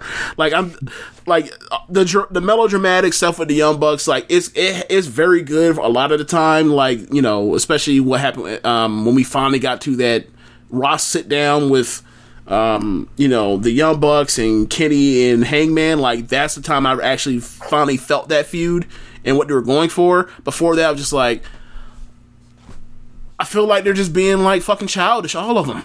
I feel like Kenny's just like, I'm just trying to keep the peace, and y'all acting like hoes. So but you know, then it finally clicked for me, and it's like, I still don't really understand the Hangman stuff, but like, I definitely get the frustration from the Young Bucks because Matt's is a very good promo.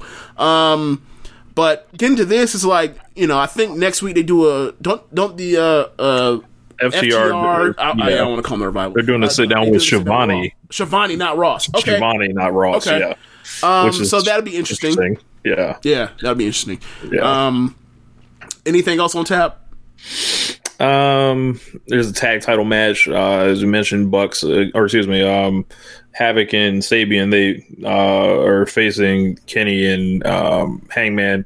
This might be like a thank you guys for showing up to the you know, pandemic title shot, as well as, you know, they've also been doing solid in the ratings, like Penelope and Kip. You know, the big draw. And Kip, or is it Penelope? I don't know.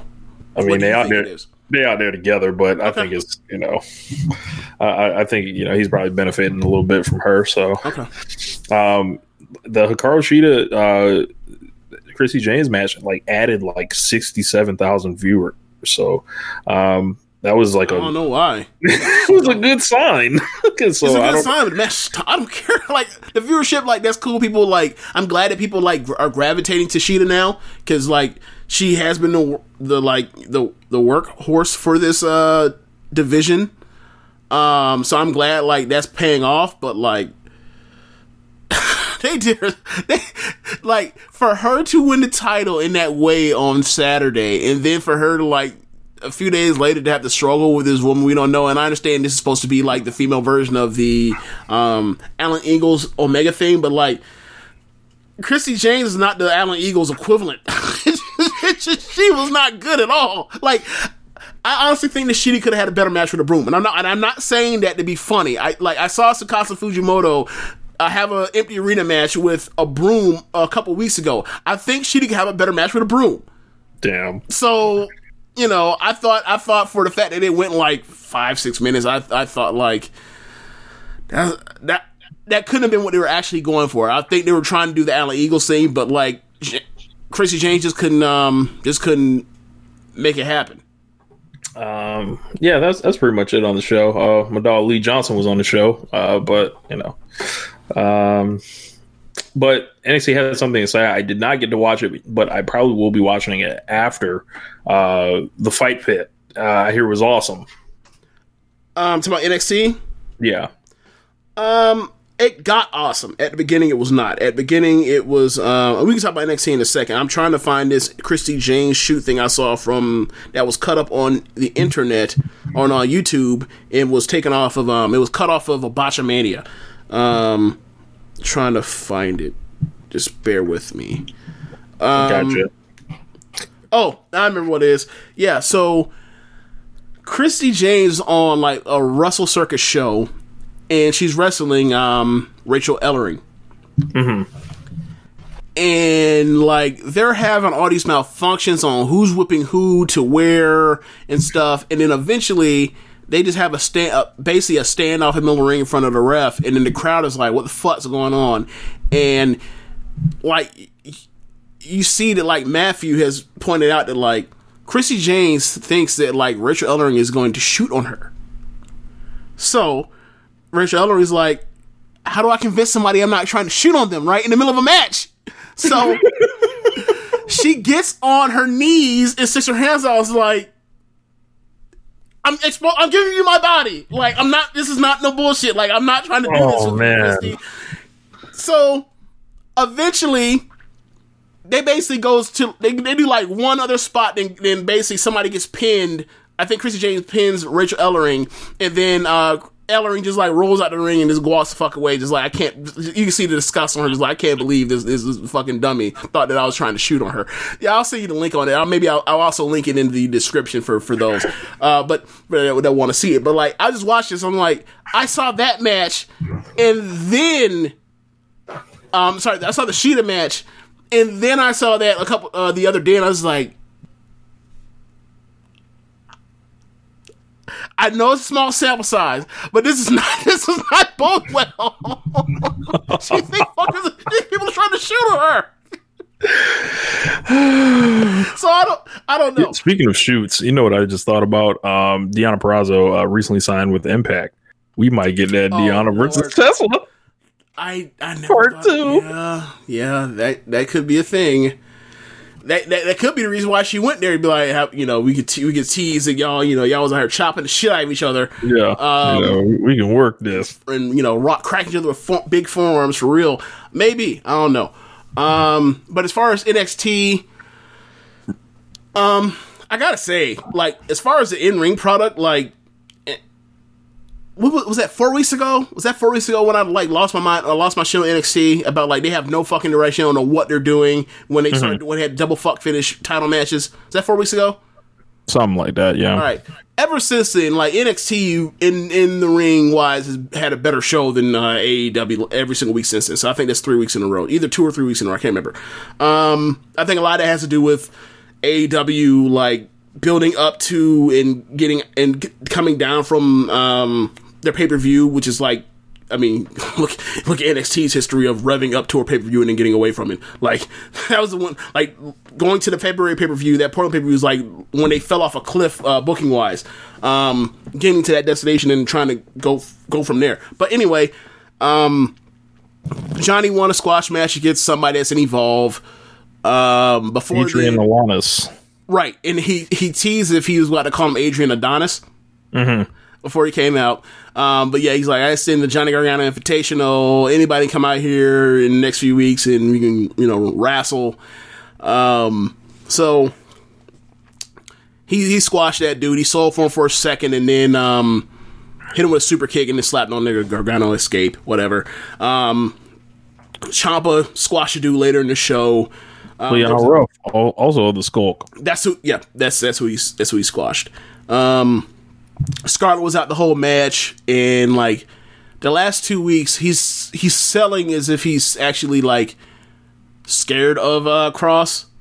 So I don't know how it's going to play out into the match, but that's how they're playing. That don't sound like the daddy I know. Right, the fucking killer, Psycho Killer scared. Okay,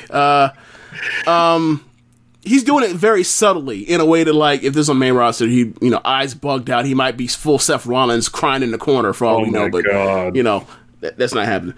Oh, great. CNN showing Aaron Garner's getting murdered to remind us of what happened to George Floyd. Great. Anyway, so also in NXT was a tag match between Io Shirai and Rhea Ripley versus Charlotte and her mystery opponent, which turns out to be Chelsea Green. I thought it was a good match. You told me what the finish, or you spoiled me on accident about the finish, and I saw the finish. I was like, okay, she rolled her up and put the legs up. It's like, whatever, I don't care. Thought it was a good match. Why can't we beat Chelsea Green here? Meanwhile, Io Shirai is in the title match. Because they're lazy. Well, one, there's clearly a directive like Charlotte would be doing no jobs until like it's time for her to depart, if that, right? She might be on Ronda Rousey. I ain't putting nobody over. What about Chelsea? Like, why? They're trying to bring up Chelsea. They're trying to get her up and running. Like, they're trying to throw her. Okay, so right now there's like she might be going up to the main roster. Like, I don't think so, because maybe I don't know. Like, they didn't separated her act. Like that. Robert Stone shit is finished. Wait, what? No, they didn't. Yeah, they did it on Twitter. Oh, on Twitter. Okay, well, I didn't know about that. She fired the Robert Stone guy or whatever. Uh-huh. And like a lot of people were speculating, like, yeah, she might just go ahead and go to Raw. So is she going to be Charlotte's lackey, do you think? She's going to basically pull like that Dana Brooke role? Shit, maybe. I wouldn't look. It was one thing when like she was the Charlotte, and then like single A was going to be the Dana Brooke. Now it's like, damn, life comes at you fast. Yeah. I mean, I don't know what they do with that, but it's got all the signs of, damn, we all feel bad for Io Shirai, because not only did she have to do all the jobs leading up to the match, she's gonna be the one pinned in it too. Probably. Either she's gonna be the one pinned, either she is going to be the one that takes the pin in that match for either one of them, or she wins, which is like, what a mind fuck that is. Right? Either she's taking the pin for one of these two, or she wins and both of them move on to the main roster. Yuck. That's what it seems like. So basically, like, there's a top three of Io. I almost said Mayu. Io, Rhea, and Charlotte at the top in the main event scene in the women's division, and then underneath that is this upper mid card that is right now Candice and Mia, and they're going to have a match next week. Tegan Nox has aligned herself with Mia, and also Chastity. Like, she's basically like galvanizing the babyface side right now. For what, I don't know. Then you have Dakota and Raquel together. You want to talk about the bump? One of the scariest bumps of the year in 2020. Oh yeah, Shotzi Blackheart. My God, I saw that and I was like, man, is it Miz guest coaching this week? But my whole thing is, like, I watched it and I saw it today. All right, I didn't see it. I only saw you talk about it, but I saw it today, and my thought was, she out jumped where they were when she set up. So it's like, I don't know whose fault that is aside from hers. Like, they were there, they still stayed there. She turned around, she jumped, and then she jumped way further than, like, she went for a coffin drop off. For those that didn't see it, she went for a coffin drop off the second rope onto Dakota and Raquel that were on the floor. And they were basically getting up together in the same spot. She looked back, got up, jumped off the second rope, and then, like, she overshot her target. So it basically looks as if, like, it's almost as if, imagine someone getting, like, German suplex thrown off of the second rope onto the fucking matted floor. Bro, it was, I thought she was dead, but she got right up and finished the match. These wrestlers cut different, bro. Like, I wouldn't be doing no type of dives like that in it, like, limited empty arena or whatever. They had all these people standing up for hours in the audience. Like, that ain't enough adrenaline for me to be, doing that. So about that, you know how they talked about they had NXT PC geeks doing Raw or the main roster shows. It sounded horrible. They also had it for NXT, and they had people that they put on their TV in the crowd. Mm-hmm. I saw Xia Li. I saw Casey Catanzaro. And I'm like, I see you on TV at least once a month on this show. Why in the fuck are you not protected as a non-geek? I don't get that. I think that's only their own fault, because in AEW, like, everyone's around the ring, right? And it's not this thing like where it's a different site. It's a different philosophy. It's a it's natural. They have chairs. They have chairs, right? Like, you have Britt Baker, MJF, Shawn Spears, Big Swole, Hikaru Shida, the Guns, Joey, or whatever. So you have different people with different levels. Yeah, you have different levels of people that are. You have a number of non-geeks there to make it feel like anybody could be there. If Inner Circle wanted to show up there one day, no one would think second. No one would think second of it, right? But, like, you look at WWE's history of the go home shows, the Royal Rumbles, when they just fill the ring out, have geeks all try to demonstrate to you what a Royal Rumble looks like, even though you see it every fucking year. Like, or when they do pull aparts, and all of a sudden, like, the geeks assemble. The geeks assemble for Brock Lesnar to destroy or throw around between him and Undertaker, or whoever, or whatever like kaiju they want to throw out there against Brock Lesnar that month, or like really like the last brawl they really had in WWE that wasn't filled, that had actual like people that you cared about and weren't just filled with geeks, was like the championship title ascension at the end of 2014 when it was like Randy Orton and Cena and Daniel Bryan and Dolph Ziggler and Rey Mysterio and Del Rio and Mark Henry and Shawn and Hunter and Stephanie were in that thing. Like, that's the last time. Outside of that, the norm is everybody's that when a bunch of people assemble, the 24/7 like chasing line for geeks. Speaking of that, remember Ember Moon tore her Achilles during that? Yeah. Career might be over. She said, yeah. But yeah, I'm not saying like I'm not blaming.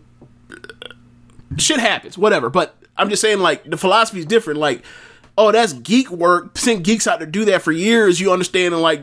You're educated like only geeks do that kind of stuff. Where in AEW they're showing you like no, everybody's involved, everybody cares, and at the worst, MJF would just be out there gambling. Yeah, right. But these people were like they had them cheering and booing, like but the whole crowd like cheering the wrong people. Like I don't know, bro. Check this out for NXT at least, right?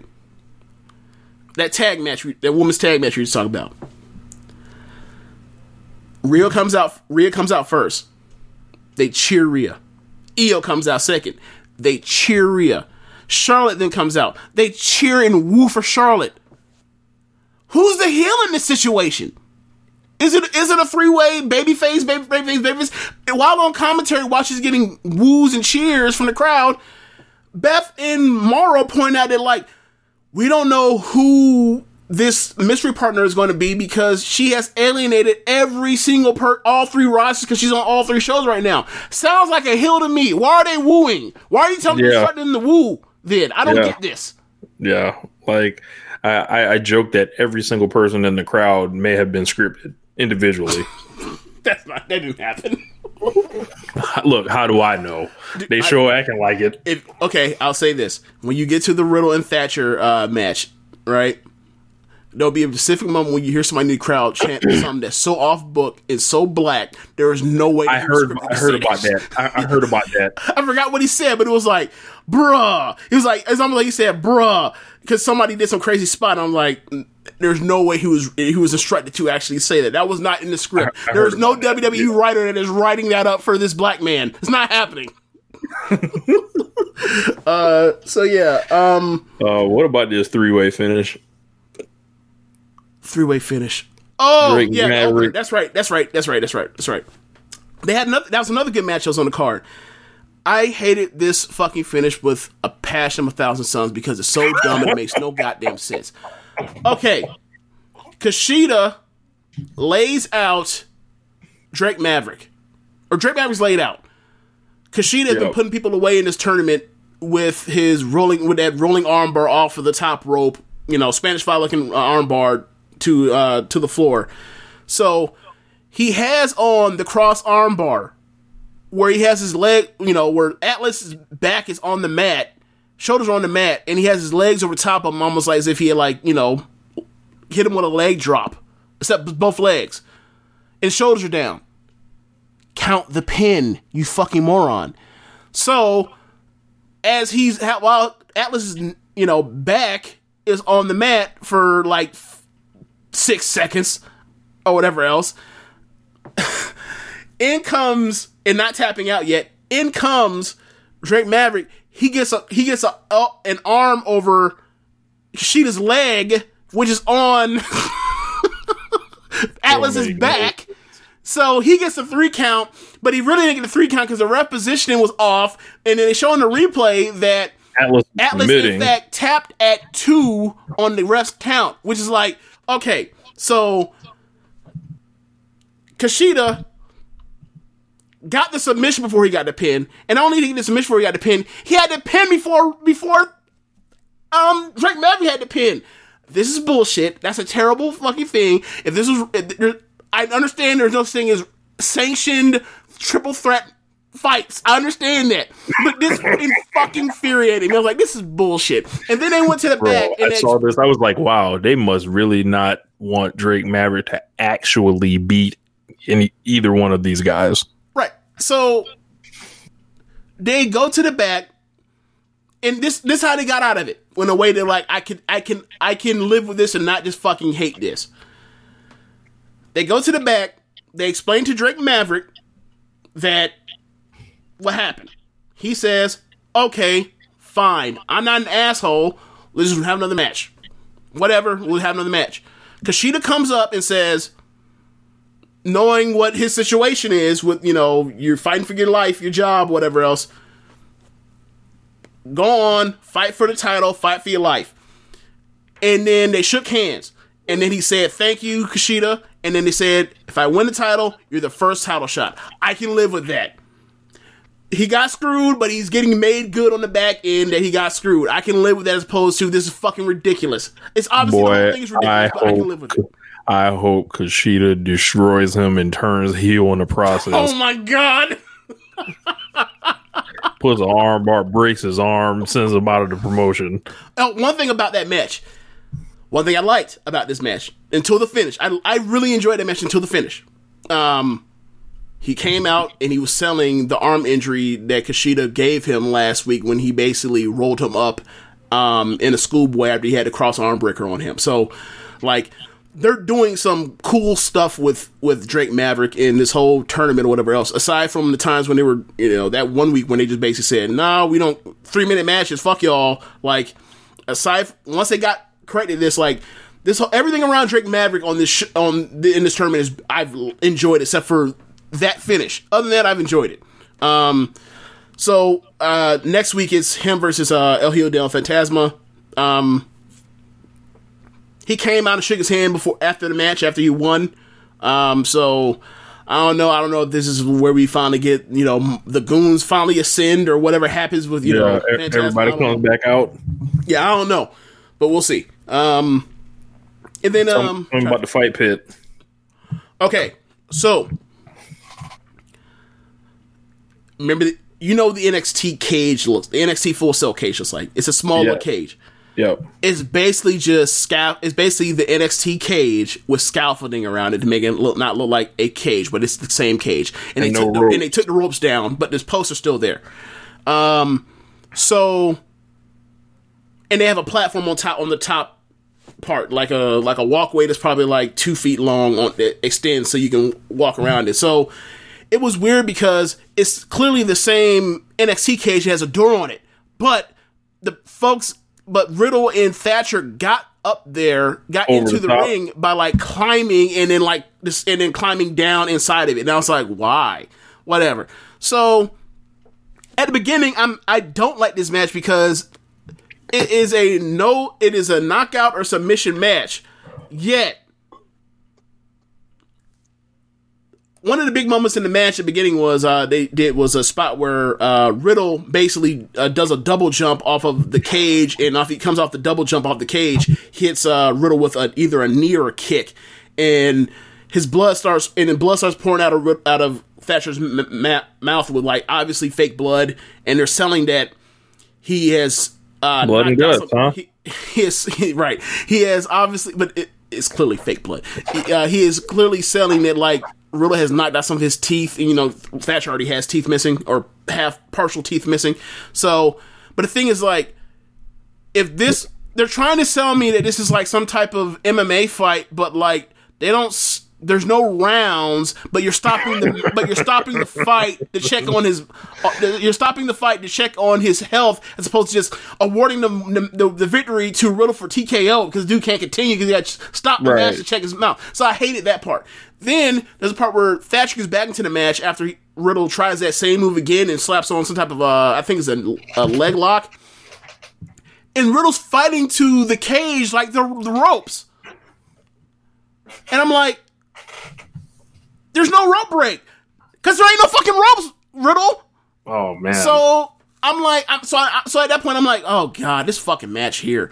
And then what they decided to do was get up and then start throwing each other around and start hitting each other hard. And I was like, okay, this is turned around in a way I was not expecting. And then they ended up on top of the cage apparatus that they were walking around on top, and they did a few teasing of match of spots, and eventually it ends with like Riddle hits him with some type of, I think the ripcord knee, the Final Flash, basically the what do you call it, the Rainmaker V trigger, the Rain trigger, whatever you want to call it,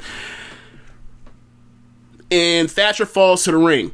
Riddle then hits that floating bro, that almost like the corkscrew deal that he does off the top rope. He hits that off of the top of the cage or platform or whatever you want to call it onto him, and then he's hurt because he landed from such a high distance, and then by the time they both get back to their feet, Thatcher slaps on a backpack sleeper hold. Riddle is trying to bounce him off the ropes, or bounce him off the cage, and then he basically does a big drop on his back to get him free, and then he gets free for a second, and he slaps it back on like a monster, Thatcher, and then Thatcher gets a choke out. So like I really enjoyed the last 2/3 of the match, last half of the match, whatever you want to call it. But like at the beginning, I'm just like, y'all don't know what y'all want to be. Do y'all want to be pretend this is MMA or not? Because like y'all not following rules that don't even make sense in the rules of it being MMA, it makes no sense. In the rules of it being a knockout or submission only match that's in a cage, it makes no sense either. But once they stopped with that nonsense and it became something that resembled a wrestling match, it started clicking in a big way. Hey man, just do me one favor, NXT. Do not put Gargano and Ciampa in the fight pit, please. Please. That's another one. I don't want to see it. They better never have another match again in NXT. They better never have another one.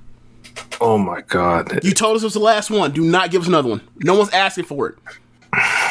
Jesus Christ. Matt Riddle on the way out of NXT. Matt Riddles don't walk through the door every day. No. Okay, before Matt Riddle, what was the last Matt Riddle you would say there was? Walked in Nakamura. Maybe. That's fair. That's fair. Like you walk in and you just fucking know, like, okay, like it would be a tragedy, like, or like only a dumbass could fuck this up, in which Nakamura they kind of have Ricochet, kind of you could say, but Riddle never holds either singles championship in NXT. Yep. Stuck in the background of like Gargano, Ciampa, and Cole. Ends Even though, like, there was no reason for it at all. Yeah. Shunted to the tag division, kind of, to give him something to do.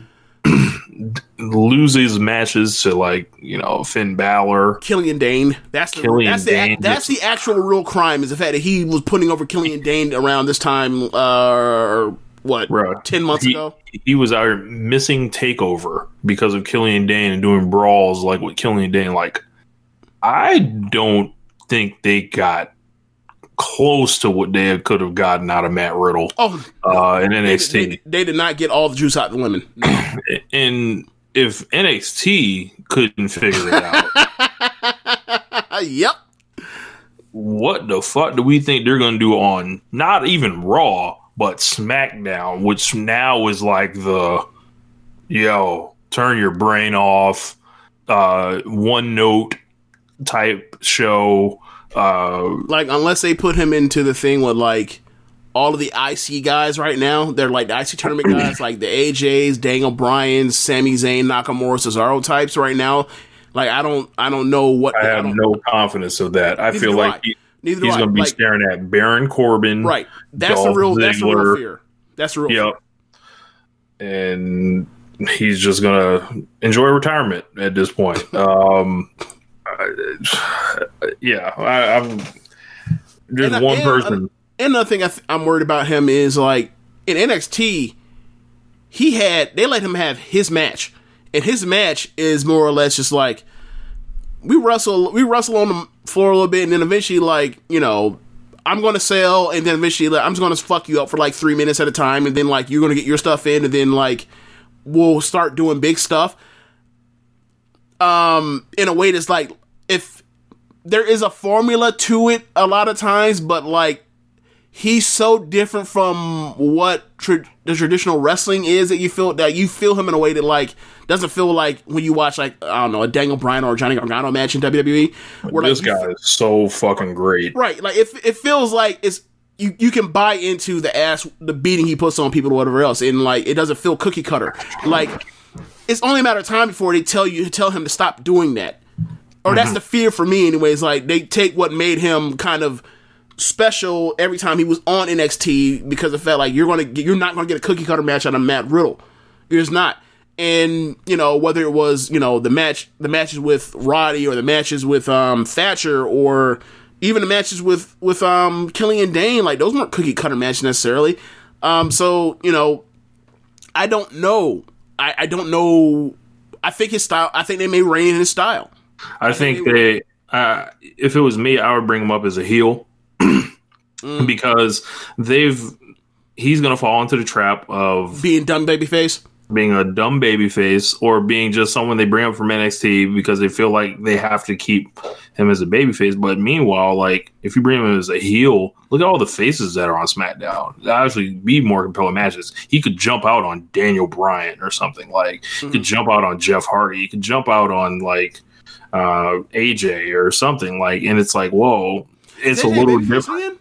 I think he turned babyface. I think. Okay. But I don't watch that show, so yeah. If it was me, I'd bring him up as a heel, and then, you know, transition to being a big face later. But just starting him as a face, and I can see they're gonna like airbrush everything over him that strips what makes him special. Yeah, like you can feel them. Like, I think the thing that worked for him, especially at the end when they started actually trusting him, like, on the mic, was that, like, they trusted his charisma was going to work for the NXT fans, right? Like the stoner stuff and the, you know, all the stuff with, like, you know, the play in the play between him and oh my god, Pete Dunne, like, was going to actually, like, make people like him, and it did. But he's going to be on his own probably because, you know, WWE, like, top babyface have to be by themselves. They have no friends. So there's no straight man for him to really play off of unless they put him in the tag team. So you have that to worry about.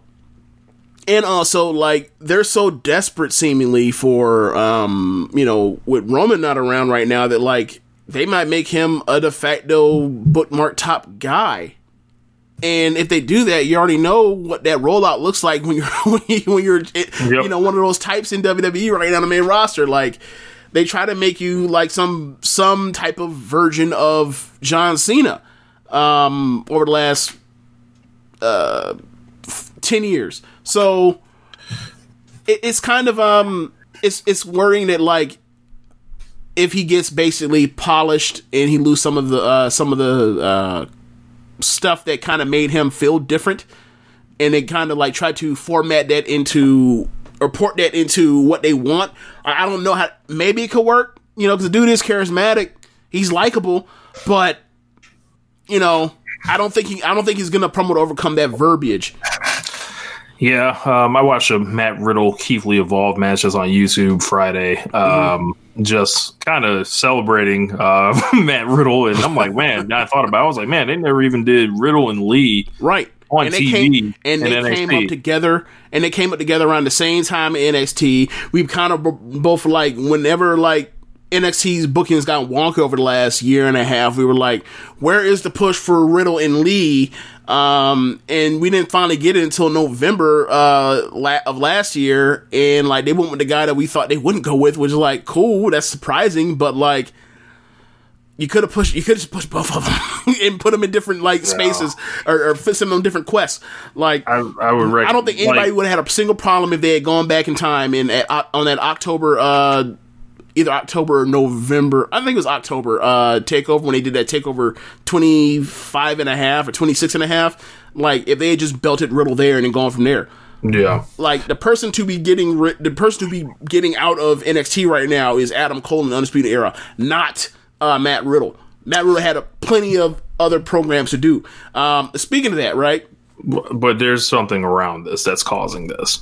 Like, is it because they think they want him to re-sign? They want him to re-sign. Eventually, they got to show those guys the money with the main roster. That's what I mean by resign. With the NXT. So, like, they're not going to start paying you main roster money to be in NXT, like, unless you've already been on the main roster. Adam Cole is eventually going to have to come. They're going to have to come to that decision with him as well. But in Cole, we know, is all over, like, you know, these streets right now, showing up at these AEW parties. So, like, do you think that's intentional, or do you think he just there with Britt? or both. I think it might be both. I think he is a worker. And I think if he has those pictures out, they're going to be like, well, somebody going to open the wallet. Well, the way they were done, it was like they were shot. They were like, he wasn't actually. I only saw one picture. He wasn't in them, but he was. Right, he that's was what I mean. Like it was almost like some, Loch Ness monster shit, where it's like he's just like off in the corner. Or Bigfoot would be the better expression. Like you tell me take a picture, of, y'all tripping or camping through the woods or backpacking through the woods, and all of a sudden you see like, who's that in that corner? What is that? Is that? Oh, that's the elusive Adam Cole. Like that is elite level working. That's what I'm saying. If that's what he's trying to do, then like hats off to you, because that's gonna work. Yep, that's gonna work. You're gonna get paid, sir. Yeah, I mean they all deserve to be paid. Like, look, they put out the best. They put out the best stuff on their fucking all their TV. So but so I think, also. The guy called, like, ironically, they did do Riddle and Lee at a house show in Minareg Hall. I actually got to see it, and it was fucking great. Oh, damn. Okay. But it never makes it to air anywhere. Think how many great matches we saw in Minareg Hall. Yeah, Minareg Hall was like, like that Keith Lee Adam Cole match from yep. Shit was so great. Shit was so great. Then I just saw a takeover level match. They had news is broke about Dijak also getting called up. I don't know if you heard about that. He's going to Raw. God. So it's like, well, he's gonna be like some big monosyllabic heel that like this is gonna be part of like Seth's background. Watch, he's gonna be part of Seth's clique. Watch.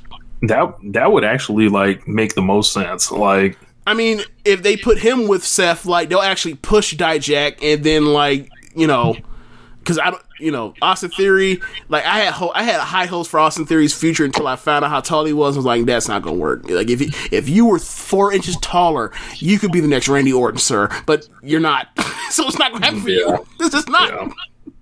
I would think about that, but yeah. Yeah, a lot of these people don't like. The only people that stand in NXT are Gargano and Ciampa, unfortunately. Like, move y'all ass on until they retire. My thing is, it's just, remember, it was so funny. Like, we all knew this was going to happen when Triple H was saying, like, we're going to go to TV and blah, blah, blah, because they were going to go head-to-head against AEW, and he said the shit about, like, nothing will change. Like, we're moving to 2 hours, but nothing will change outside of that. Finn Balor, and Finn Balor is a positive of this, but the negative end of that coin is like Charlotte and what she's done to the women's division. You have these programs that like no one get. I have yet to hear a single soul will be like, yay, they're doing Velveteen Dream and Adam Cole again. I've never heard anyone say they even wanted that feud. Yeah, like especially after how it started. Yeah, like Velveteen Dream is like cooked. Feels like it. Like he need. I don't know. Like, why is he not going up to the main roster? Like, would you bring him to the main roster right now? He should be. In my opinion, I don't know why he's even on TV right now. Yeah, he should be off the streets right now. I feel like we still ain't got no solid answer, right? For what the hell all that was going on. Why anonymous? Never mind. Why can't anonymous get to the bottom of this one? Yeah. Yeah. So it looks like they're going to be like, kind of trying to rebuild NXT, like with Karrion Kross, Timothy Thatcher, a couple, sliding into those Riddle and Dijak roles. Yeah. And honestly, like with Dijak, not Dijak, but with at least they can't do Keith Lee and Dijak no more because they ran that to the fucking ground. So I would say that they've done a good job. Like their women's division, like is deeper. I feel like they're deeper as far as people you care about and stuff they do in the work that's done well. Like even more than last year. Like they're not as they only have one Io. They only have Io and Rhea as opposed to having Io, Rhea, Bianca, and Shayna last year. But at the top is not as, heavy. I mean, if you want to supplement Charlotte, fine, but like Charlotte still feels like an interloper. But like they're not as top heavy, but like I feel they have more depth this year so far. But like I feel like they're doing good work with Karrion Kross so far. I feel like they're doing good work with Thatcher so far. Like, I don't know how you can put anyone over better than they put over Thatcher over this month or whatever it's been since he's been up here. Like, he basically beat Riddle 2 times in a row, and he basically knocked him out the territory. Mm-hmm. And the only time he lost because he had to do like in a hold, and he got caught with a roll up. While he had him in the hold, and then he whooped his ass immediately after that and slapped him back in the hold and had him crying and screaming and begging for help. So it's like, you gonna push a dude, like, that's about as well as you can do it. Oh, don't feel like he should be the next champion in that case then? We gotta have a fucking babyface champion at some point. Like, oh yeah, Jesus Christ. Yeah, they go, like, think about that. Like, all right, Ciampa for like 8 months. Ciampa gets hurt. Johnny for 2 fucking months, and then we've had a year of Cole. We gotta get some fucking babyface up right now at some point. Like, if it takes Triple H, man, Triple H don't book babyfaces. He don't know what he's doing. He doesn't know how to be a babyface himself. Nothing. Like, this is a heel territory. This man is.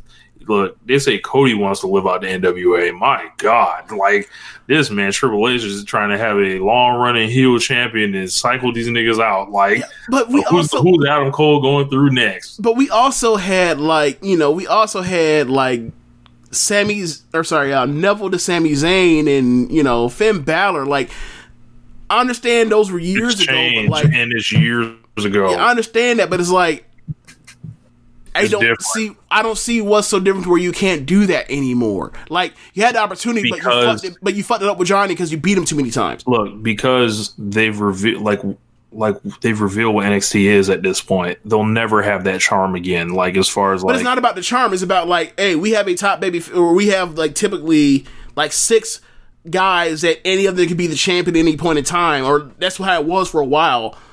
Like, at some point, it wasn't like that before, though. Like once they turned it into this, like, I think of the Super Bowl one, right? Like, that's like the old era of NXT. Yeah, like the old era of NXT was like, there's one guy you wanted to see be the champion, like, and you were following his journey, and hopefully he wasn't getting called up or anything. Like, that's not, that environment doesn't exist for like Triple H to do, because it's on weekly television now. They can't protect these people as much as they used to. And it's funny because... But nobody really gets... I get what you're saying, but I feel that... I get what you're saying, like, the whole thing is a journey to someone winning a championship, like Sami Zayn, for example. I get you. But, like, the fact that you have more options to put the belt on people should mean that it should be in babyface's hands for longer than 2 fucking months out of 2 years. Like, and that's the same thing they got themselves into with Charlotte and Shayna.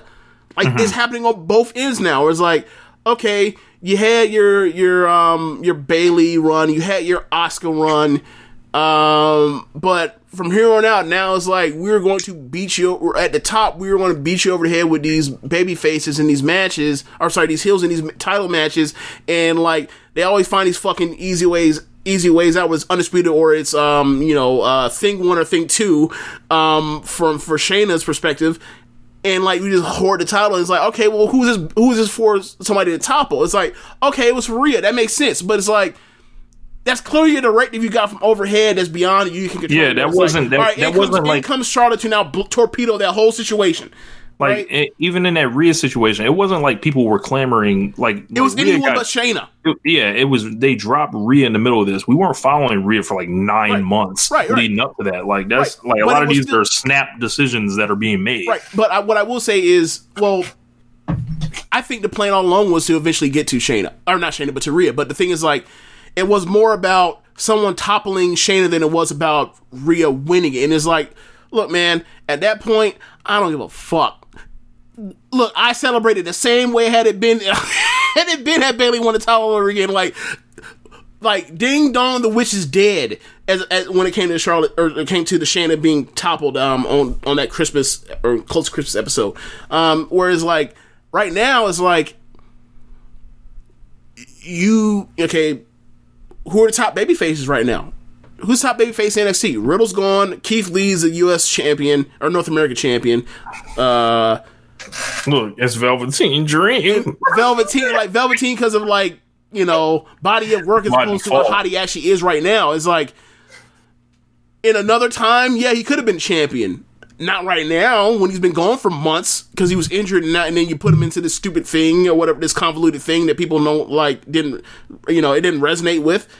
And also with the shit that's going on around him right now, like, beat him and then move on to somebody else. And I don't know who it would be. Like, my answer would probably be like, it needs to be Finn Balor at this point because now Riddle's gone. It needs to be Finn Balor. Yuck. Put the belt back on Finn Balor and then go from there. That feels like such a step backwards. Like, why don't we, like, you know, like they've got, I'm pulling up the roster now. So they've got. The thing, Rich, more people like Finn Balor's matches than or big matches than you do. And especially because, like, you hate the booking of him. Like, he's beating, like, Gargano or Riddle. Yeah.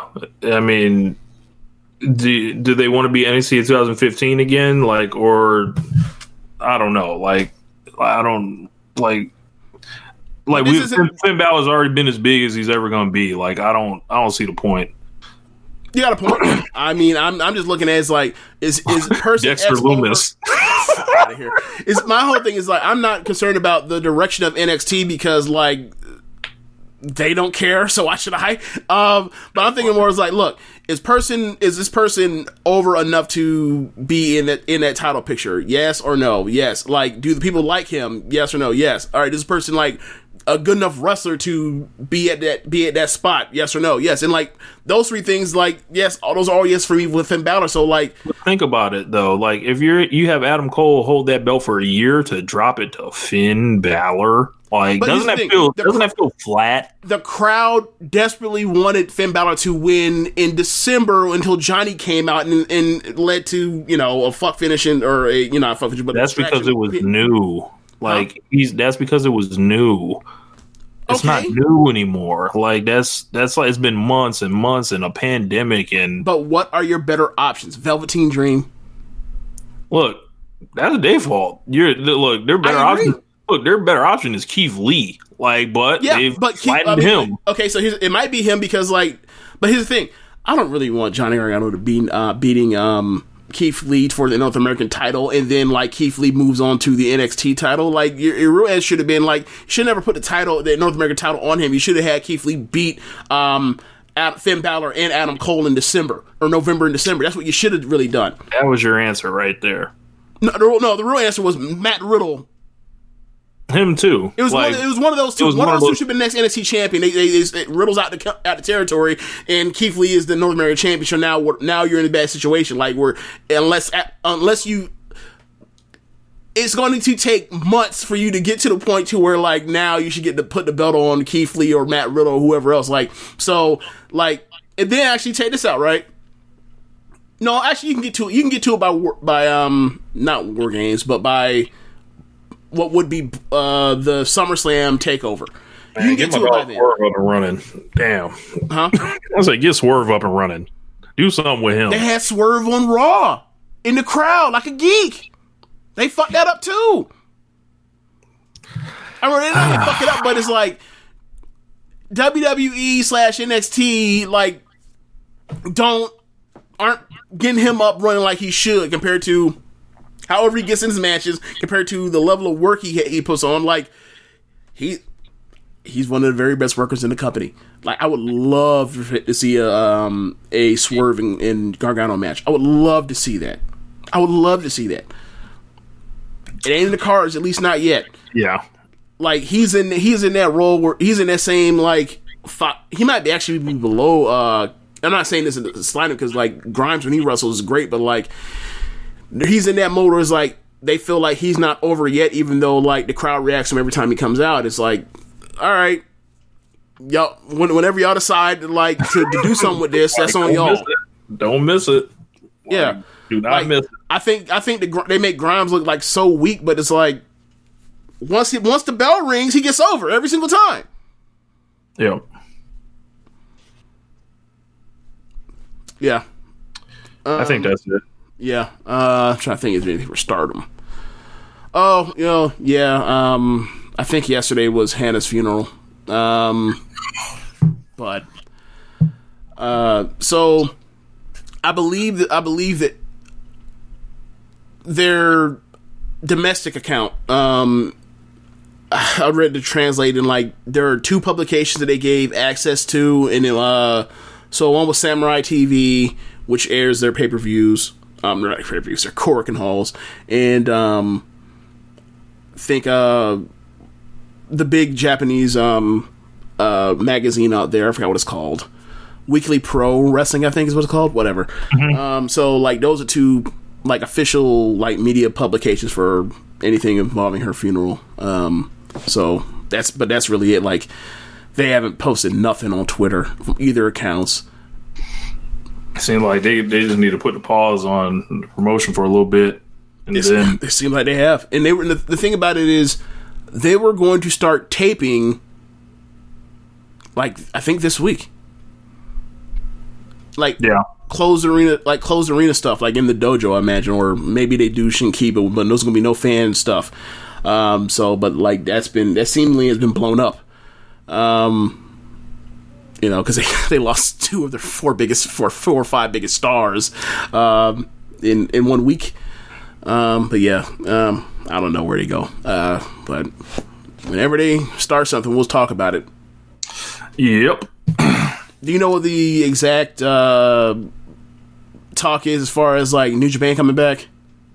I thought I heard something about Empty Arena as a first step, but I would probably recommend people to check out that Harold May video that he put out. But as far as like announcing anything, no real dates yet. Okay. What a week. Let's hope next week isn't even worse. Yeah. Yeah. Like I'm looking at CNN and like parts of New York City's on fire. So. Well then. Stay safe, y'all. Yeah. Make sure y'all just open your eyes and ears, and yeah, stay safe. Yeah. All right, later. Peace.